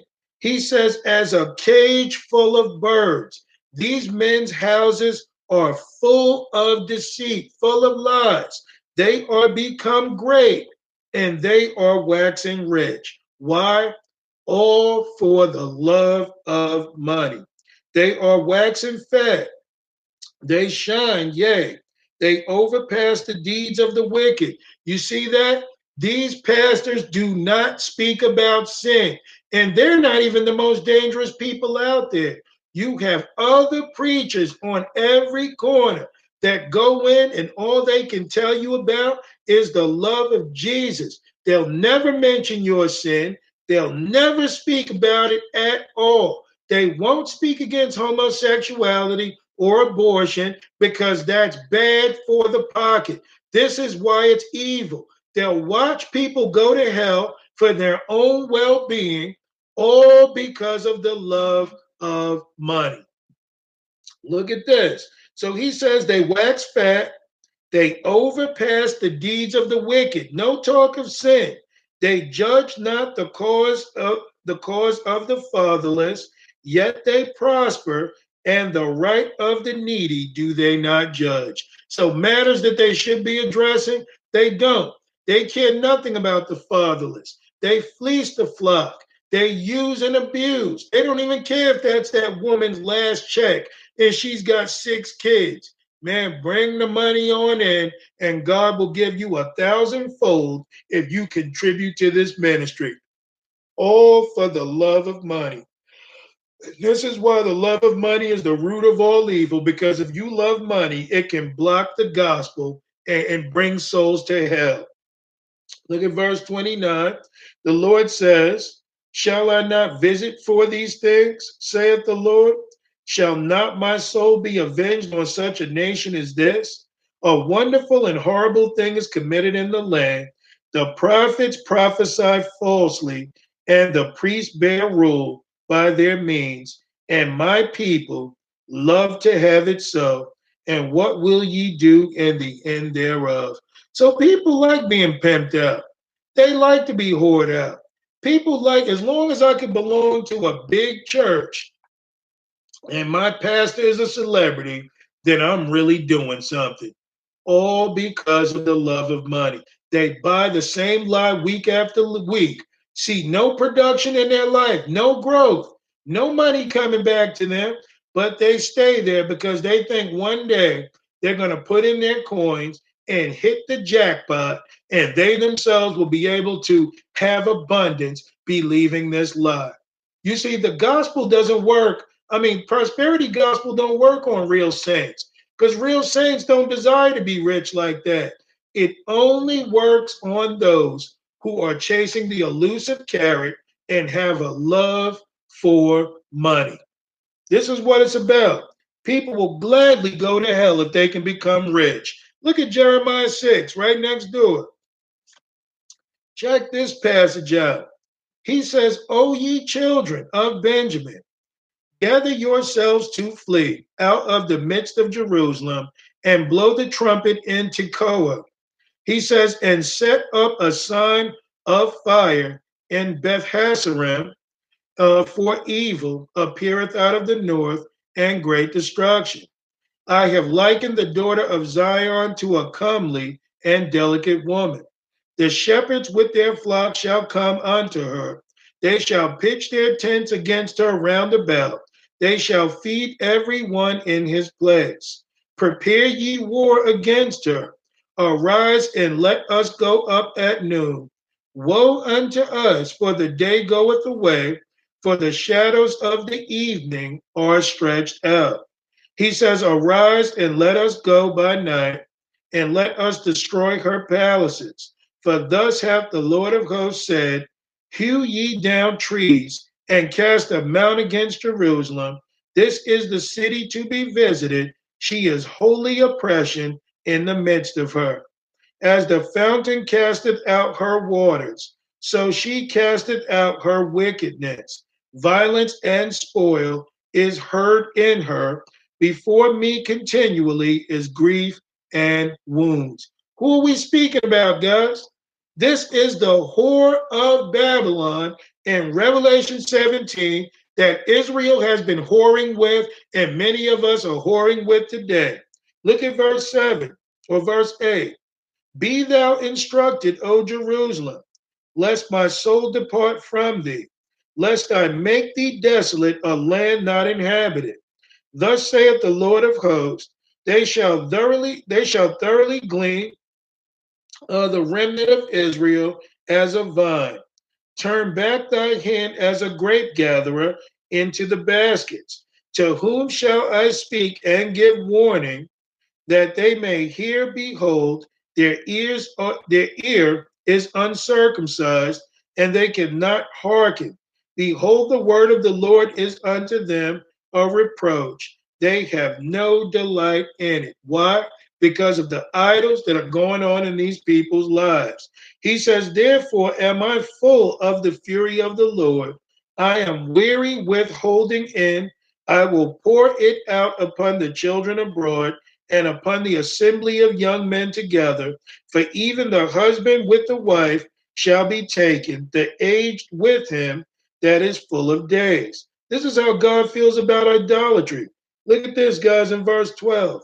And their houses shall be turned unto others, with their fields and wives together.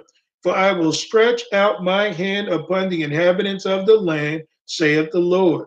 For from the least of them, even unto the greatest of them, everyone is given to covetousness. They're all seeking greed. They're all after the whore of Babylon. They're all looking after their own way. So they are given unto covetousness, guys. And from the prophet, even unto the priest, everyone dealeth falsely. This is why you don't have a lot of real ministers today. And that's why I value pastors like Pastor Price, who is still alive, still preaching the gospel, still telling people the truth. Because you see, to seek after money can eventually cause you to be a false prophet. It can cause you in this garbage. The Catholic Church has all these riches, all these things all around it.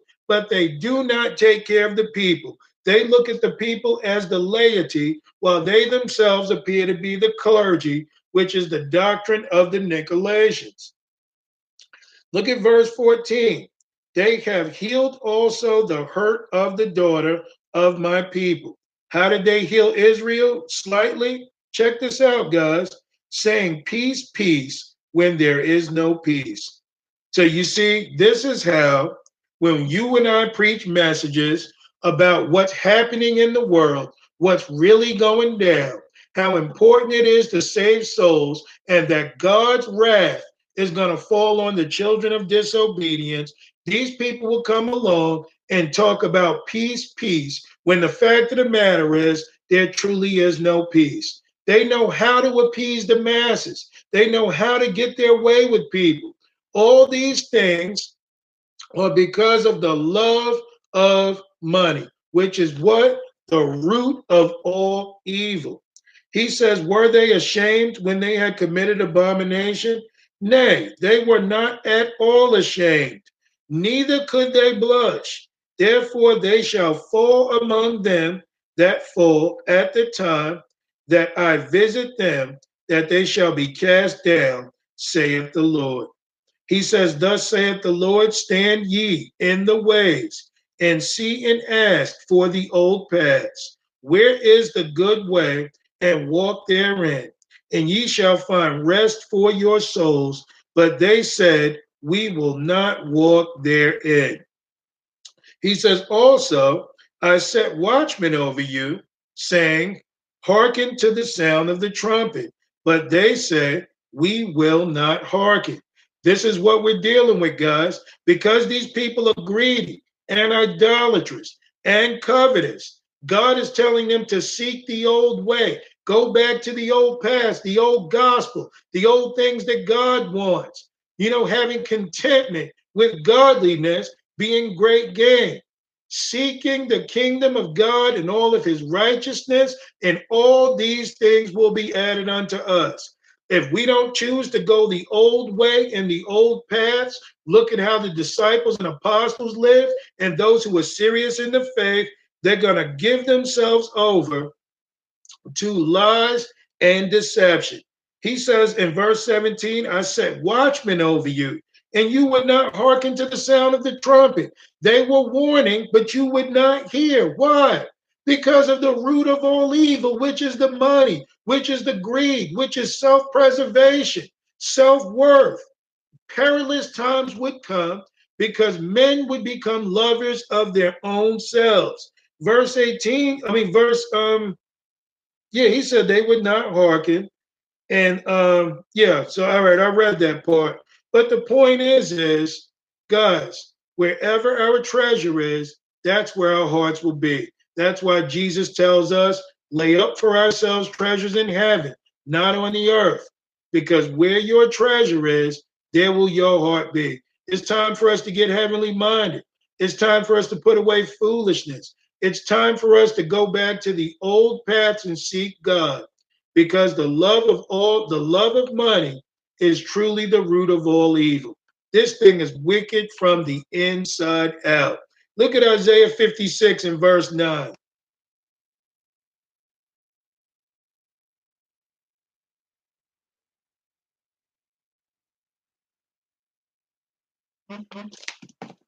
Thank you, Lord.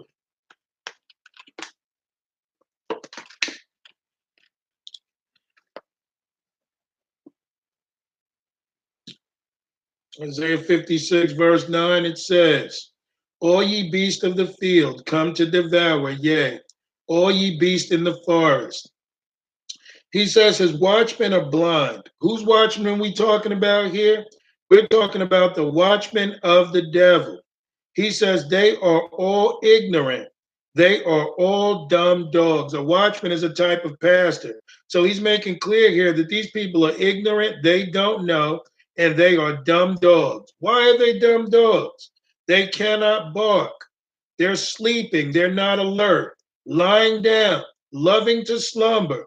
Yea, they are greedy dogs which can never have enough, and they are shepherds that cannot understand. So we know that they're talking about ministers. They're talking about pastors, watchmen, those who watch over the flock. He calls them greedy.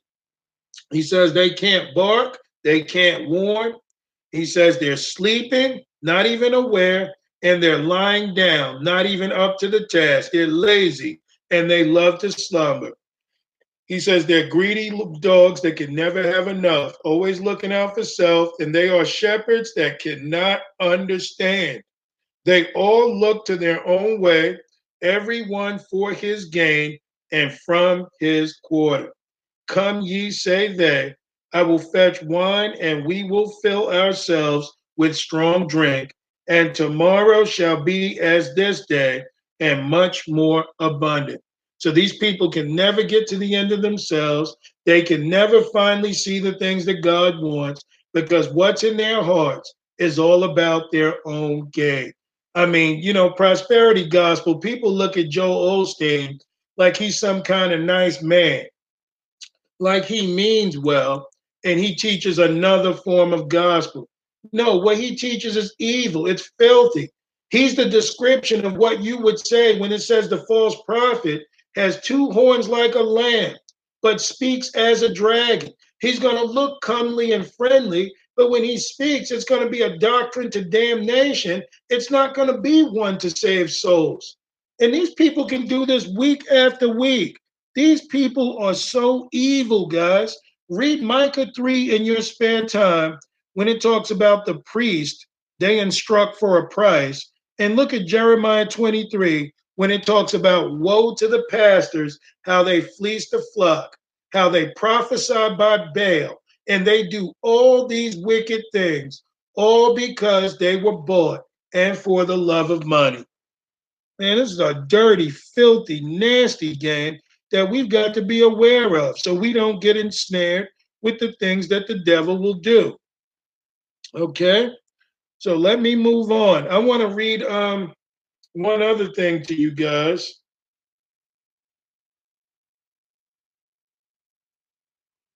This wasn't a poem. I've played before, but I like it because it makes so much sense, guys. If we could ever take this poem to heart, it would really get us to the place of understanding that this is so true.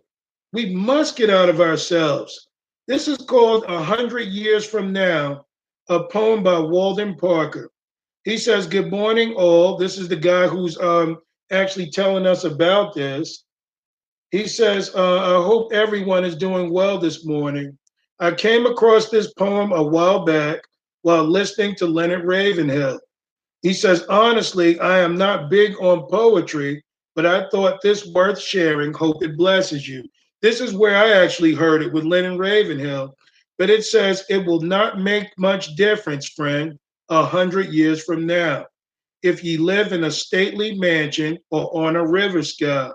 If the clothes you wear are tailor-made or pieced together somehow, if you eat big steaks or beans and cake 100 years from now. It won't matter your bank account or the make of car you drive, for the grave will claim all your riches and fame and the things for which you strive. There's a deadline that we all must meet, and no one will be late. It won't matter then all the places you've been. Each one will keep that date. Now, that's true. When you and I die, man, we're going to die. We all have an appointed time to leave here, and we better take these words to heart.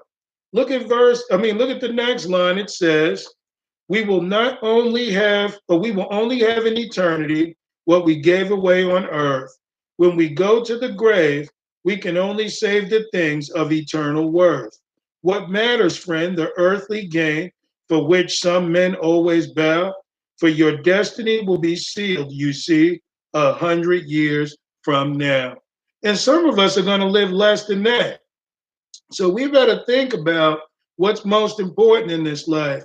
We better think about the will of God. We better think about what he's calling you and I to. We better learn to be rich towards God because he is the only one that will endure through time. Don't allow yourself to be snared, to be caught up for the cares and the affairs of this life. God will anchor your life and give you the things that you need if you stay in line with Him. Now, they're trying to mess with my connection now. I guess they didn't like what I put. That's good. That means that the devil himself is paying attention. Look at Matthew 11.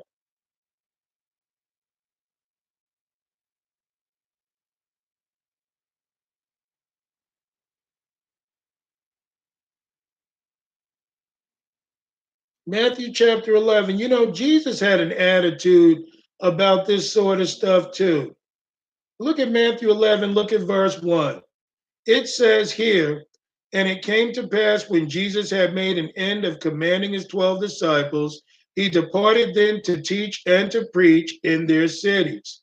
Now, when John had heard in the prison the works of Christ, he sent two of his disciples and said unto him, art thou he that should come, or do we look for another?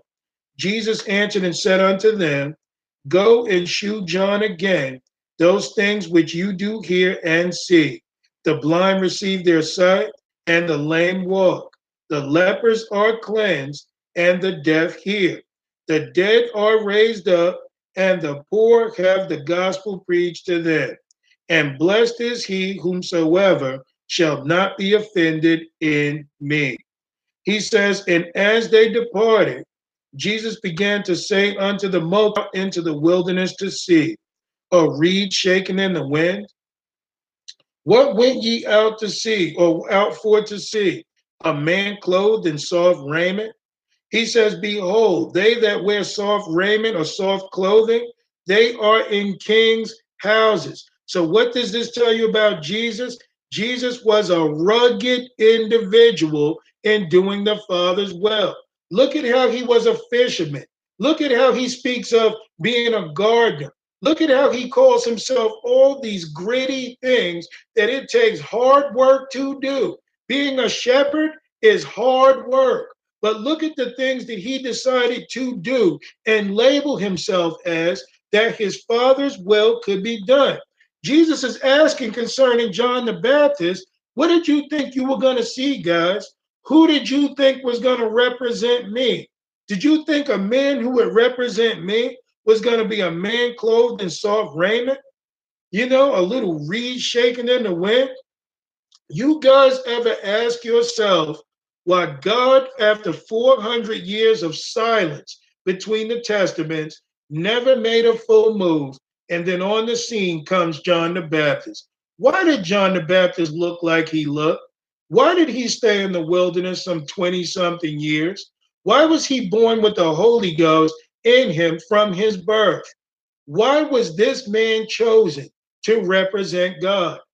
God wanted someone that would be used, that would not be infected with the world.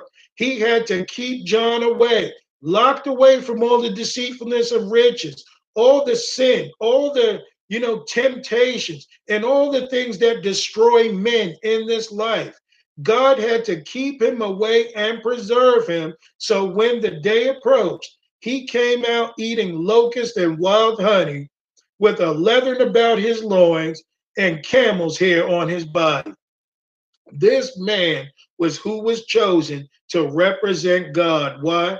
Because there was nothing that John wanted in this life. I'm not saying there's anything wrong with looking nice. I'm just making the point. We better start changing our perspective and getting an understanding for the things that Jesus Christ is most concerned with. Hey, Sister Heather and Brother Gary, hope all is well with you guys. He says, but what went ye out for to see? A prophet? Yea, and I say unto you, and more than a prophet. For this is he of whom it is written, behold, I send my messenger before thy face, which shall prepare thy way before thee. Verily I say unto you, among them that are born of women, there hath not risen a greater than John the Baptist. So who did Jesus Christ think was greater than John? Nobody. Okay? He says, notwithstanding, he that is least in the kingdom of heaven is greater than he. That puts new emphasis on the word least. Who is least in John the Baptist is greater than him? Look at the word he that is least. This is G3398. And it says small, little, of size, hence of stature or length. We know we're not talking about that. God doesn't care about your height. It says of space or of age, less by of birth or younger, of time, short, brief, a little while, how little, of quantity, number, amount, or of rank or influence. So you see, when you humble yourself before the Lord will lift you up. If you raise yourself up, you are going to be abased. So God had chosen John the Baptist to represent Jesus Christ because of the fact that he was least. He cared the less about himself, the least about what he could have. His whole focus, okay, was on the kingdom of heaven. What was his job? To go out and preach that the kingdom of heaven is at hand, okay? Not with the preterist worldview, okay, but of the one that God speaks of, that he comes quickly. Look at verse 12. And from the days of John the Baptist until now, the kingdom of heaven suffereth violence, and the violent take it by force. So if you guys think that the devil is just going to let you and I just walk into the kingdom of heaven, do whatever we want, and he's not going to try and tempt you and I, keep us in the flesh, keep us following him, you better think again. When he talks about suffering violence and you taking it by force, you're going to have to fight your way through the world, through the flesh, and through the devil, through the lust of the eyes, the lust of the flesh, and the pride of life. Those things have to be subdued and laid aside for you and I to finish our race.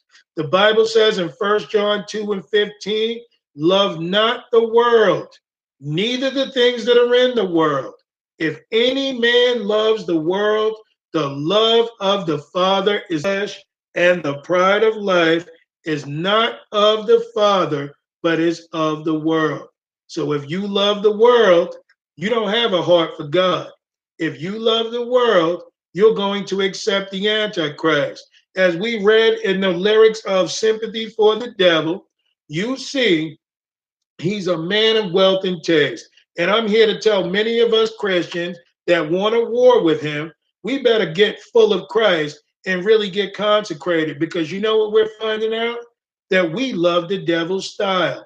We love the way he lives. We love what he does. We love what he does. We love to have the opportunity to be a CEO and do all these magnificent things, walk around with your briefcase and do all this. Now, some people may say, I'm speaking from a standpoint of being a failure. Yeah, he never really did some of these things, so that's why he's talking. I'm here to tell you that's a lie. I had my stint on Wall Street. I've made six figures. I've made good money.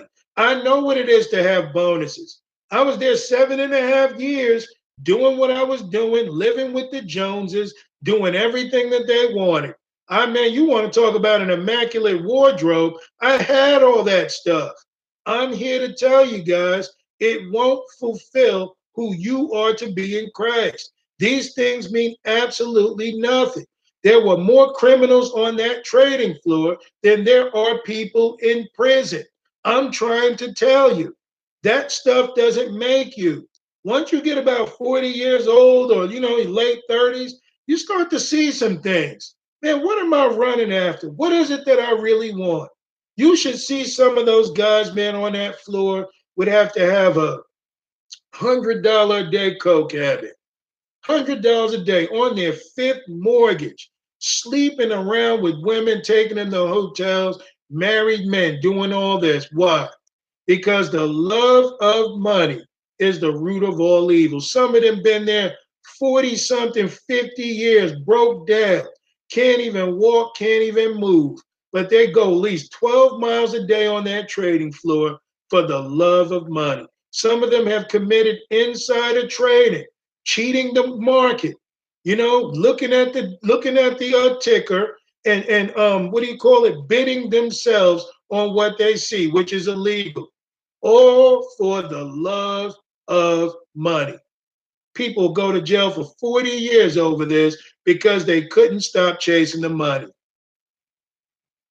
So, I'm not somebody talking like I never had anything. No, I've had plenty of things, and I'm here to tell you it doesn't fulfill what God intends to do for you. It doesn't even compare to me here preaching the gospel, wanting souls saved, letting the Spirit of the Lord use me. That's my primary concern. That's what I love to do. That's what brings me joy. So one day I pray that there will be a crown of righteousness laid up for me in the kingdom of heaven, doing the Lord's will. Yeah, you ain't happy until you find out what God wants for you in your life. Look at Luke 21 and look at verse 33.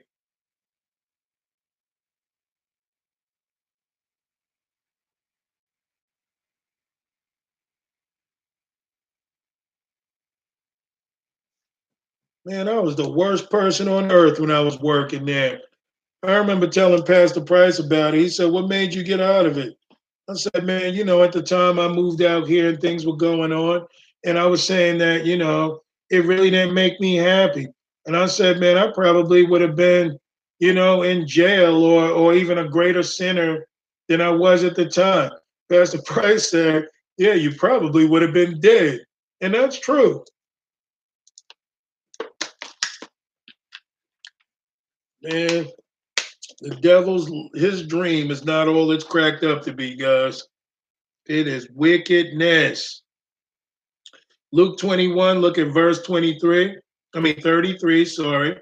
He says, "Heaven and earth shall pass away, but my words shall not pass away.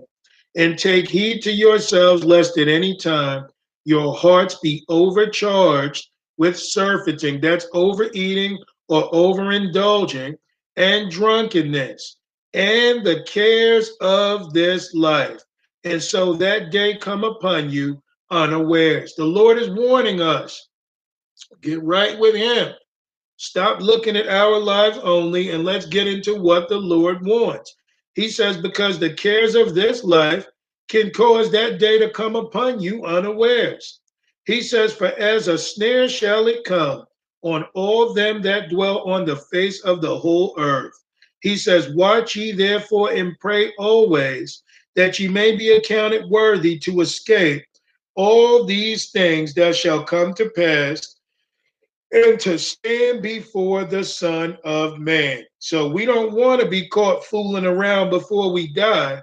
We've got to get to the place of getting it right with the Lord. As Paul says in Hebrews 12, laying aside every weight and the sin thereof, that we may run our race with patience, the race that is set before us.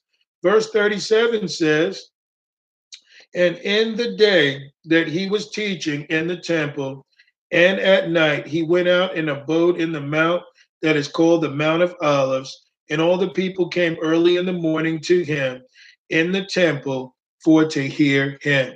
It's going to be a rude awakening in the end, guys, when you find out who was playing and hypocrite the whole time and who actually got saved. I think the pimp and the prostitute, or the harlots and the sinners, the drug addict, the fornicator, the thief, all these individuals, you watch how God uses these people in the last days. Because that woman with the alabaster box of ointment, a very expensive ointment, took it and poured it out upon Jesus, crying and washing his feet with her tears, and used the hairs of her head to wipe him. She came for only one purpose, which was Jesus Christ. That's what she wanted. That was her treasure. That's what she sought after, to be clean and be made right. Because after all, it was the love of money. It was the devil's world that made that woman a sinner. It was what the world contained that caused that woman to do what she did. So when she heard that Jesus was coming into town, man, he was at another man's house, a Pharisee. She invited herself to come in and poured that precious ointment upon Jesus because he was the true treasure in her heart. Also, when you look at there was another point I was going to make about the Lord. Oh, remember Judas Iscariot? What made Judas Iscariot betray Jesus? 30 pieces of silver.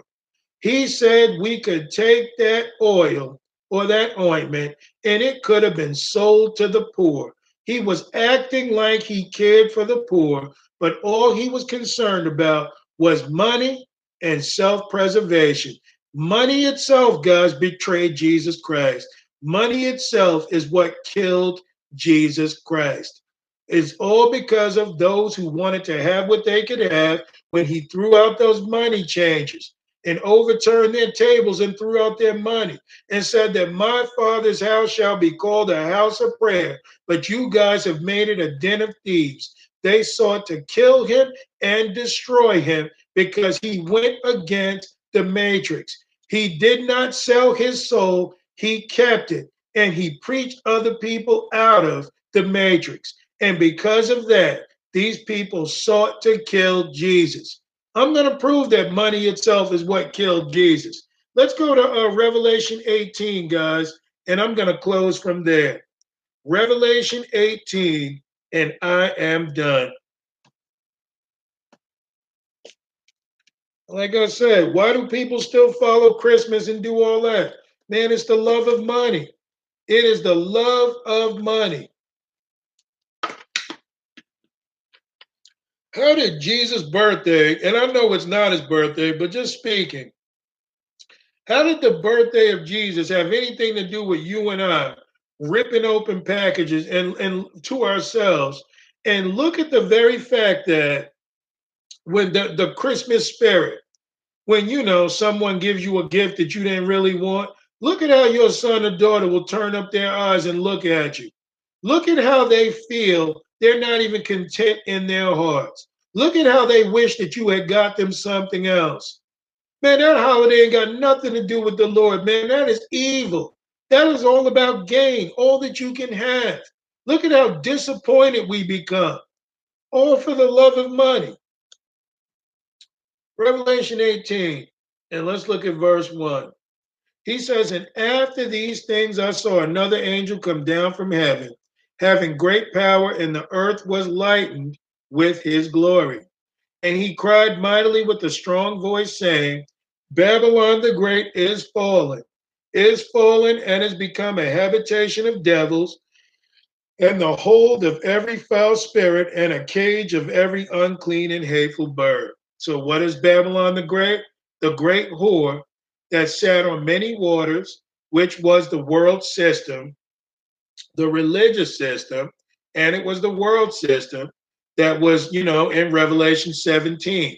Why do I say it's the world system too? Because you understand that it's the whore that rides the beast. It is the religion that rides the government. Now, we know that this system belongs to the devil, but Babylon the Great here, it says, is fallen, and it's every hateful and unclean bird is dwelling in this atmosphere. That is all that the matrix can produce. This is all the world that belongs to the devil can make you. An unclean and foul and hateful bird. Look at verse 3. For all nations have drunk of the wine of the wrath of her fornication, and the kings of the earth have committed fornication with her, and the merchants of the earth are waxed rich through the abundance of her delicacies. So a lot of people live lavish on the beast. A lot of people are proud of what they do, proud of what they make, proud of what they have, even though many of these people don't worship the Lord. People have become great.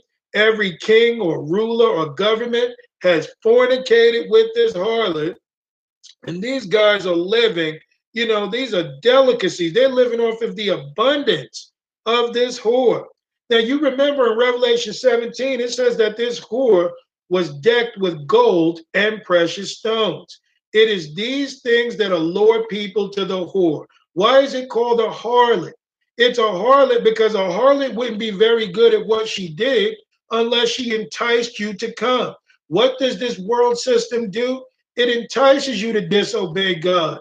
It entices you to desire more of it. It entices you to desire to have eternal life, or to have a life here which is unsustainable, and to forget about eternal life, which is all that matters in Christ.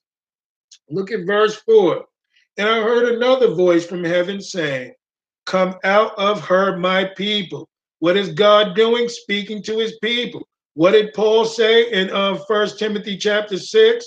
He says, "Thou, O man of God, flee these things and follow after righteousness, faith, peace, and other things he was mentioning." But he's telling his people here, "Come out of her, my people, that ye be not partakers of her sins, and that ye receive not her plagues." So if we stay glued in with this system, okay, doing the things that the world wants, okay, when we decide to sell ourselves over to the world and not unto Christ, he said that we can be a partaker of the sins and the plagues of this harlot. He says, "For her sins have reached unto heaven, and God hath remembered her iniquities." So this thing is responsible for every sin. That stench of this world has reached the throne of God. Whenever sin reaches the throne of God, God's got to judge what is going on. Look at verse 5 or verse 6. "Reward her even as she rewarded you, and double unto her, double according to her works, in the cup which she hath filled, which she hath had her fill her, or fill to her double." So one thing we know about this harlot, the Bible says in Revelation 17 that she was drunk with the saints and with the martyrs of Jesus. Okay, so you know that the Catholic Church killed a lot of Christians, but the Catholic Church is not the whore. The Catholic Church is one of the pearls on the whore, but this whore has been killing people from the beginning. I love what Pastor Price said about the woman riding the beast, the two pillars, because this here is Adam and Eve. If Eve would have been a type of harlot to entice Adam to eat of the fruit, then Eve herself wasn't just the mother of all living, she was also the mother of all death, because she got Adam to obey her. When Adam obeyed, man became subject to sin.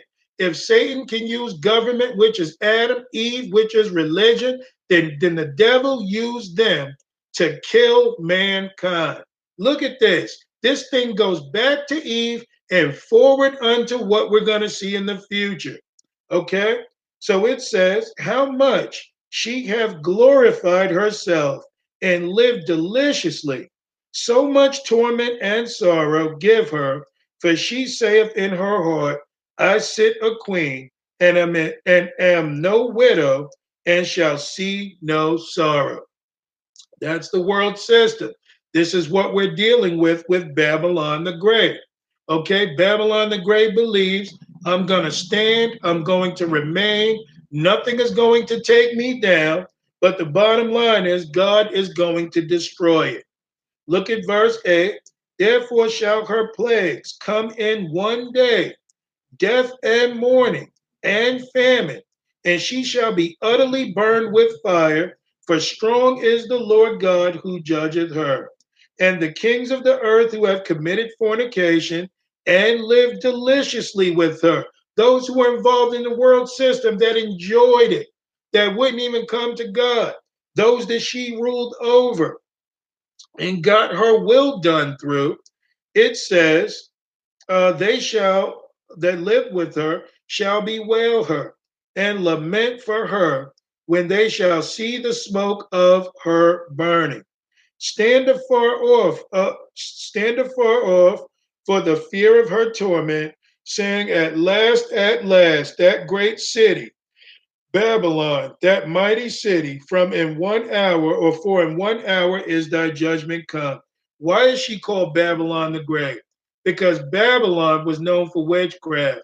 Babylon is like the first prestigious, what you would call hateful, enemy of God.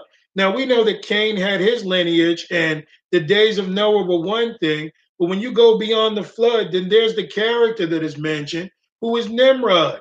That's whose birthday you're celebrating on December 25th. But the bottom line here is that it's called Babylon because Nimrod always had a war with God. He always wanted to build a tower whose top would reach into heaven. He wanted to build a city or an empire that would fight against God. I've shown you guys that 10 region world map. Well, this is Babylon the Great that we're talking about here. This is what it's all about. The whole world will belong to Satan. And there are going to be a lot of wicked people that will hate to see this thing go. Verse 11 says, "And the merchants of the earth shall weep and mourn over her, for no man buyeth their merchandise anymore. The merchandise of gold and silver and precious stones, and of pearls and of fine linen, and purple and silk and scarlet, and all thine wood, and all manner vessels of ivory, and all manner vessels of the most precious wood, and of brass, and iron, and marble, and cinnamon, and odors, and ointments, and frankincense, and wine, and oil, and fine flour, and wheat, and beast, and sheep, and horses, and chariots, and slaves, and souls of men." So this harlot was responsible for slavery of all nations and the souls of men, going right back to how the devil enticed Adam and Eve to sin to bring death unto men. Verse 14, "And the fruits that thine soul lusted after." You see that? The fruits that our souls that are in this world lust after are departed from thee, and all things which were dainty and goodly are departed from thee, and thou shalt find them no more at all. If you look at this thing, guys, Satan runs the whole world. The love of money. You hear about these merchants? The love of money is the root of all evil. Because without this whore, the devil couldn't entice man. He uses this whore to draw people in. He paints the American dream and all these things that we may be as sheep being led to the slaughter. Look at verse 15. "The merchants of these things which were made rich by her shall stand afar off for the fear of her torment, weeping and wailing, and saying, at last, that great city that was clothed in fine linen and purple and scarlet, and decked with gold and precious stones and pearls. For in 1 hour so great riches is come to naught, and every shipmaster and all the company in ships and sailors, and as many trade by sea, stood afar off." So as you can see, guys, the Illuminati owns it all. They have it all. The devil has it all. This is his world. It is the grace of God that is giving you and I time that we may have the things that we have, that we may do the Lord's will before the devil goes cashless, taking everything away, and you won't be able to buy or sell except you receive a mark or the name of the beast or the number of his name. We're looking at all that right now. Do you love this stuff, or are you just using these things to fulfill the will of the Lord and to do what God says? That's a question for us all. So look at verse 19 or verse 18. "And cried when they saw the smoke of her burning, saying, What city is like unto this great city? And they cast dust on their heads, and cried, weeping and wailing, saying, at last, that great city, wherein were made rich all that had ships in the sea, by reason of her costliness, for in 1 hour she is made desolate. Rejoice over her, thou heaven, and ye holy apostles and prophets, for God hath avenged you on her." Verse 20 is big, guys, because you see, this whore goes all the way back to the apostles and prophets. This whore was killing all the saints, all those who ever represented God. This thing killed Jesus Christ but God raised him from the dead for you and I. This thing is a monster. This thing truly is a dragon. This thing has only one purpose in mind, and that is to destroy you, that it may drink of your blood. I'm not trying to be funny, but you see, this whore has claimed the lives of so many. This whore is what's coming up against you and I. This whore is pushing the homosexual agenda. This whore is aborting 3,000 babies a day in this country.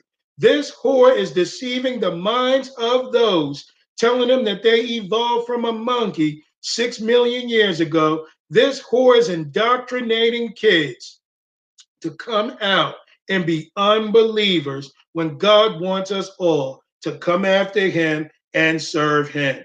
This whore is responsible for every single death in this world. I remember back in the day when Sister Sarah and I used to do security, always around Christmas time, we had the biggest theft. And I remember, man, we used to love catching those guys, slamming them on their backs, waiting for the police and doing whatever. But you know what I began to think about? Me catching that man and him having to go home and tell the woman or his son that he stole for, or daughter, that he didn't have the money, man, that must have been a crushing situation for him. This is what the whore pushes. The whore encourages you to steal. If you don't have it, then steal it. If you don't have it, go to school for 4 to 12 years and then be $250,000 in debt. This whore is all about taking from you the things that God wants you to have and giving you things that you cannot obtain. Man, that's what this is about. This thing has killed everything. It's responsible for all death. I mean, there was God that killed some people too because of the things that they were doing, their wickedness or whatever. But this whore, I mean, no, but then again, this whore is responsible for that. Who actually told Ananias and Sapphira to go and cheat God out of his money? Who told them to go and hide money away and lie? It was this whore. This whore entices you to sin against God. We are born of this whore. This whore goes back to Eve. It goes back to Adam, where our sin nature began. So we became rebels by God. A lot of us love this atmosphere. We live for it. We strive for it. But this thing is the enemy of God. That's important that we see this. This is God's enemy. When he calls us adulterers and adulteresses, this thing that I'm reading in Revelation 18 is what it's talking about. This thing don't love you. And for those people that get mad that I'm preaching this, don't even realize that they're being used by the whore. So anyway, he says in verse 21, and a mighty angel took up a stone like a great millstone and cast it into the sea, saying, thus with violence shall this great city, or shall that great city Babylon, be thrown down, and shall be found no more at all. And the voice of the harpers and musicians and the pipers and trumpeters shall be heard no more at all in thee. Hollywood's going to go away. All that other stuff that people found for entertainment, those things will be no more. It says, and no craftsman of whatsoever craft he be shall be found no more at all, any more in thee. And the sound of the millstone shall be heard no more at all in thee. And the light of a candle shall shine no more at all in thee. And the voice of the bridegroom and of the bride shall be heard no more at all in thee. How could this have already happened when you've got the bridegroom, who is Christ, and the bride, which is his church, will be heard no more in this system if I'm here on YouTube preaching the gospel? How could it be done already? I believe this is the time when the Lord calls up his saints, because if you go to Revelation 19, it makes very clear that the Lord is going to come back to destroy everything. So as you can see, I believe this is when you and I are getting resurrected. This is the coming of Christ.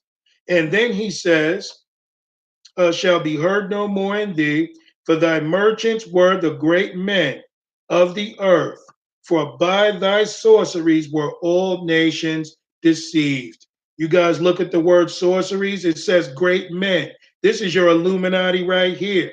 These are those kings that were with the whore, those merchants of the earth. They own the whole earth. Look at the word sorceries. That word is pharmakia, and it says the use of or administering of drugs, poisoning, sorcery, magical arts, often found in connection with idolatry and fostered by it. Metaphorically, the deceptions and seductions of idolatry. What is an idolater? An idolater? Anybody that puts anything before God. Anything that we love more than God. It could be your children, your husband, your wife, your money, your car, your education, your job, even your own life. Okay? If those are the deceptions and seductions of idolatry that the devil will use to ensnare people. We got to look at this, man. We've got to look at this. Because that's what they're using, pharmakia. Not just drugs, they're using dark arts, heavy witchcraft, indoctrination through their TV, through their radio, through all the things that they're a part of. You know, they are luring people in like the Pied Piper to destroy souls. Look at verse 24. And in her was found the blood of prophets and of saints and of all that were slain upon the earth. Now, I'm not preaching a hopeless message, guys, but I want people to understand one thing. Outside of Jesus Christ, this is a hopeless situation. Jesus Christ is our only hope. He is the way, He is the truth, He is the life. No man comes unto the Father but through Jesus Christ. Jesus says that we ought to be rich towards Him and not towards, rich towards God and not towards the things of this life. Jesus also says that stop seeking after the bread that leads unto perishing, but seek after the bread of life. Seek after eternal life. This thing will only ring loud and clear to us when we have an understanding that the devil runs the whole world. And the only one that's going to set us free from this is Jesus Christ and Jesus Christ alone. You've bought houses, they've been sold, okay? You bought cars, they've been repossessed. Okay, you've done all these different things. You got married and ended up divorced. The only thing that's going to endure through time is your personal relationship with Jesus Christ. That's why he turned away from, feeding himself at a time when the Spirit was calling him to fasting.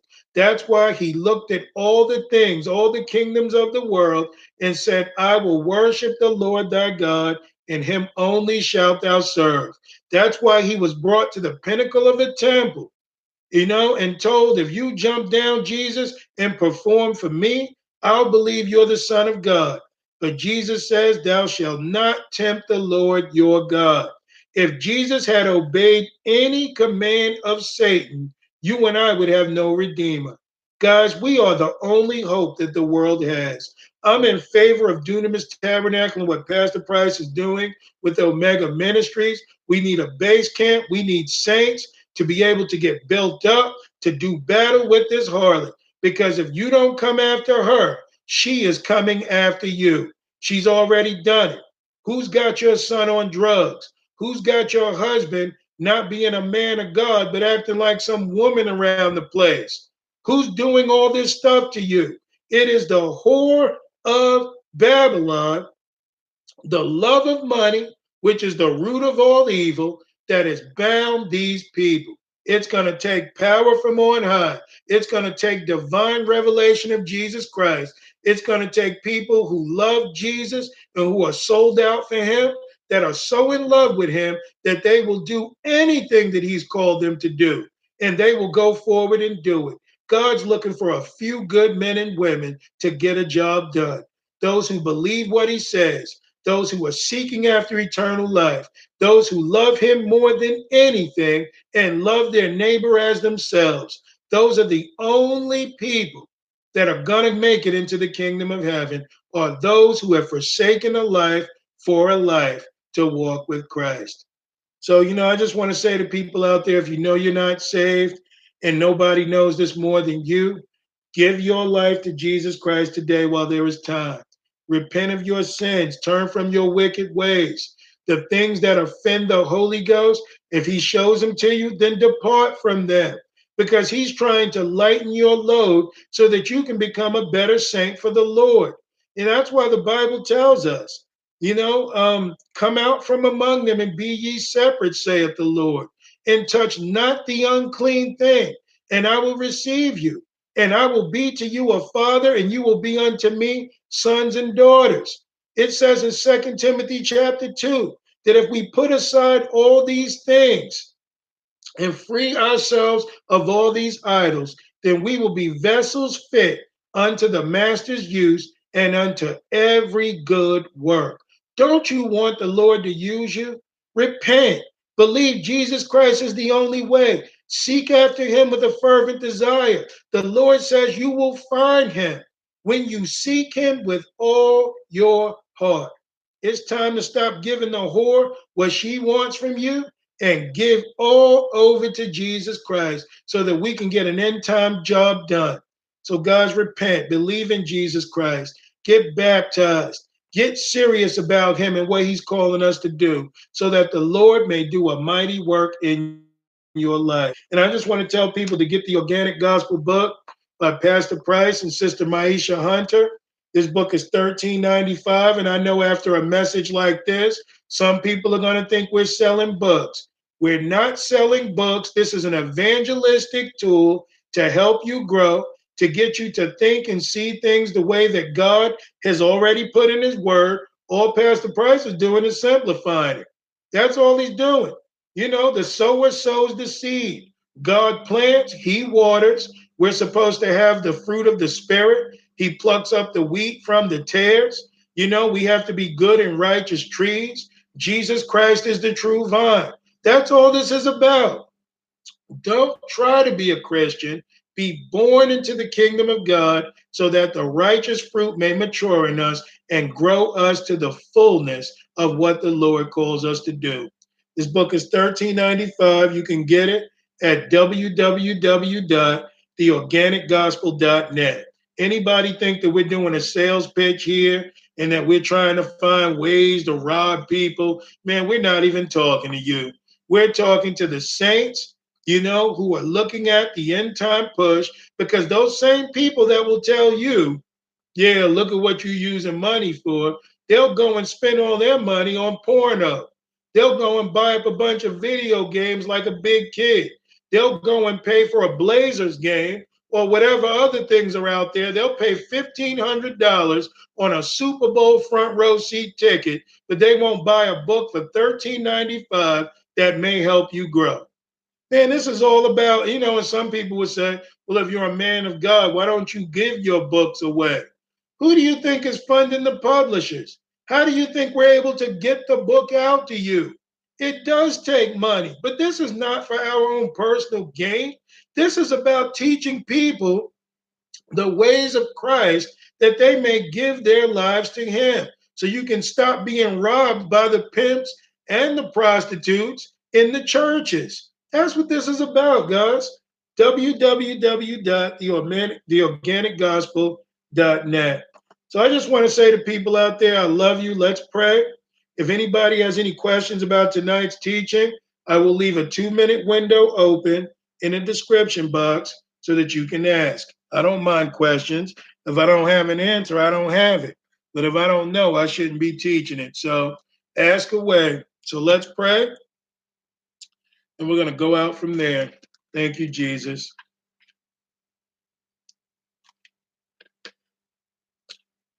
Heavenly Father, Lord, in Jesus' name, we thank you, Lord, for this time. Lord, we thank you for the word of God. We thank you for your understanding in these dark times, Lord, that we may seek you, who is the light of the world. And I just thank you for the brothers and sisters out there, Lord, that may be going through what they're going through. We thank you, Lord, for the faithful brothers and sisters that understand what this is about, that aside from their help and the things that they do, Lord, there's not a whole lot that we can do.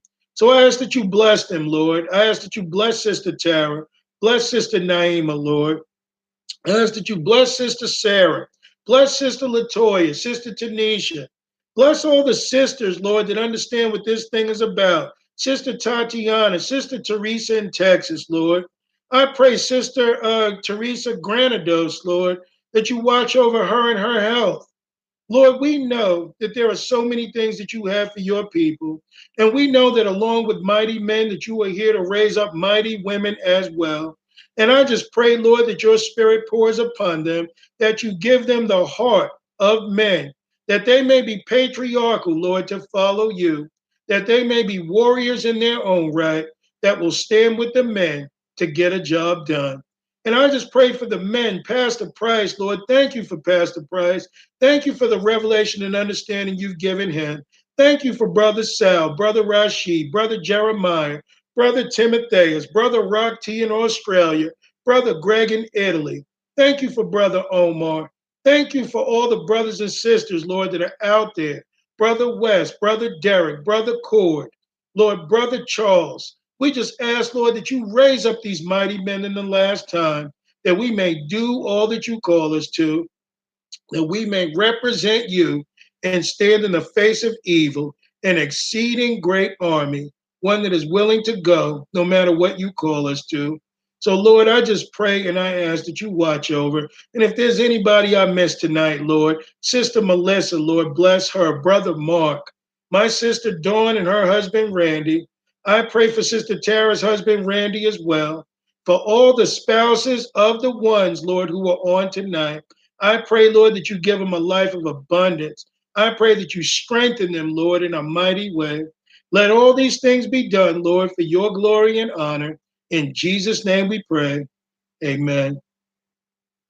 So, guys, I guess that's going to wrap it up for tonight. If there are any questions, he says the workman is worthy of his wages. Sister Teresa says, I thank the Lord for you, Brother Derek, and all my brothers and sisters in Christ. Hey, I feel the same way, guys, because this is what it's about. We've got to be there for one another. I enjoy just my time with you guys, doing all that we can. Brother Gary and Sister Heather also, I pray that you watch over them, Lord. Give them a life of abundance. Bless us, Lord, that we may bless others. So, and Brother Seth was on tonight too. So thank you for being on, Brother Seth. Coach P, who I did mention. Let's see, Sister Camya too, guys. Keep Sister Camya in prayer. She's having battles with her son. He's getting bullied at school because he's autistic. So we just pray for peace over that young man, that the Lord will raise him up, strengthen him, that he won't be discouraged, and that he may follow after you. So I just want to say with that, guys, subscribe to the channel if it's been a blessing. I'm Minister Derek Hallett of Sound the Trumpet Ministries, soundthetrumpetministries.com. And tomorrow's teaching will be at 7:30 p.m. Pacific time, 10:30 p.m. Eastern time. And that's going to be called Truth is the New Hate Speech.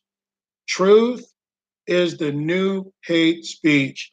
So hopefully you guys will be there, won't miss it. I love you all, brothers and sisters. Don't forsake your prayer closets. Spend time with the Lord and get built up. Have a good night, guys. See you tomorrow.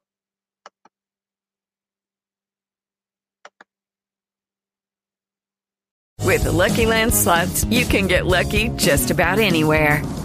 This is your captain speaking. We've got clear runway and the weather's fine, but we're just going to circle up here a while and get lucky. No, nothing like that. It's just these cash prizes add up quick. So I suggest you sit back, keep your tray table upright, and start getting lucky. Play for free at LuckyLandSlots.com. Are you feeling lucky? No purchase necessary. Void where prohibited by law. 18+ terms and conditions apply. See website for details.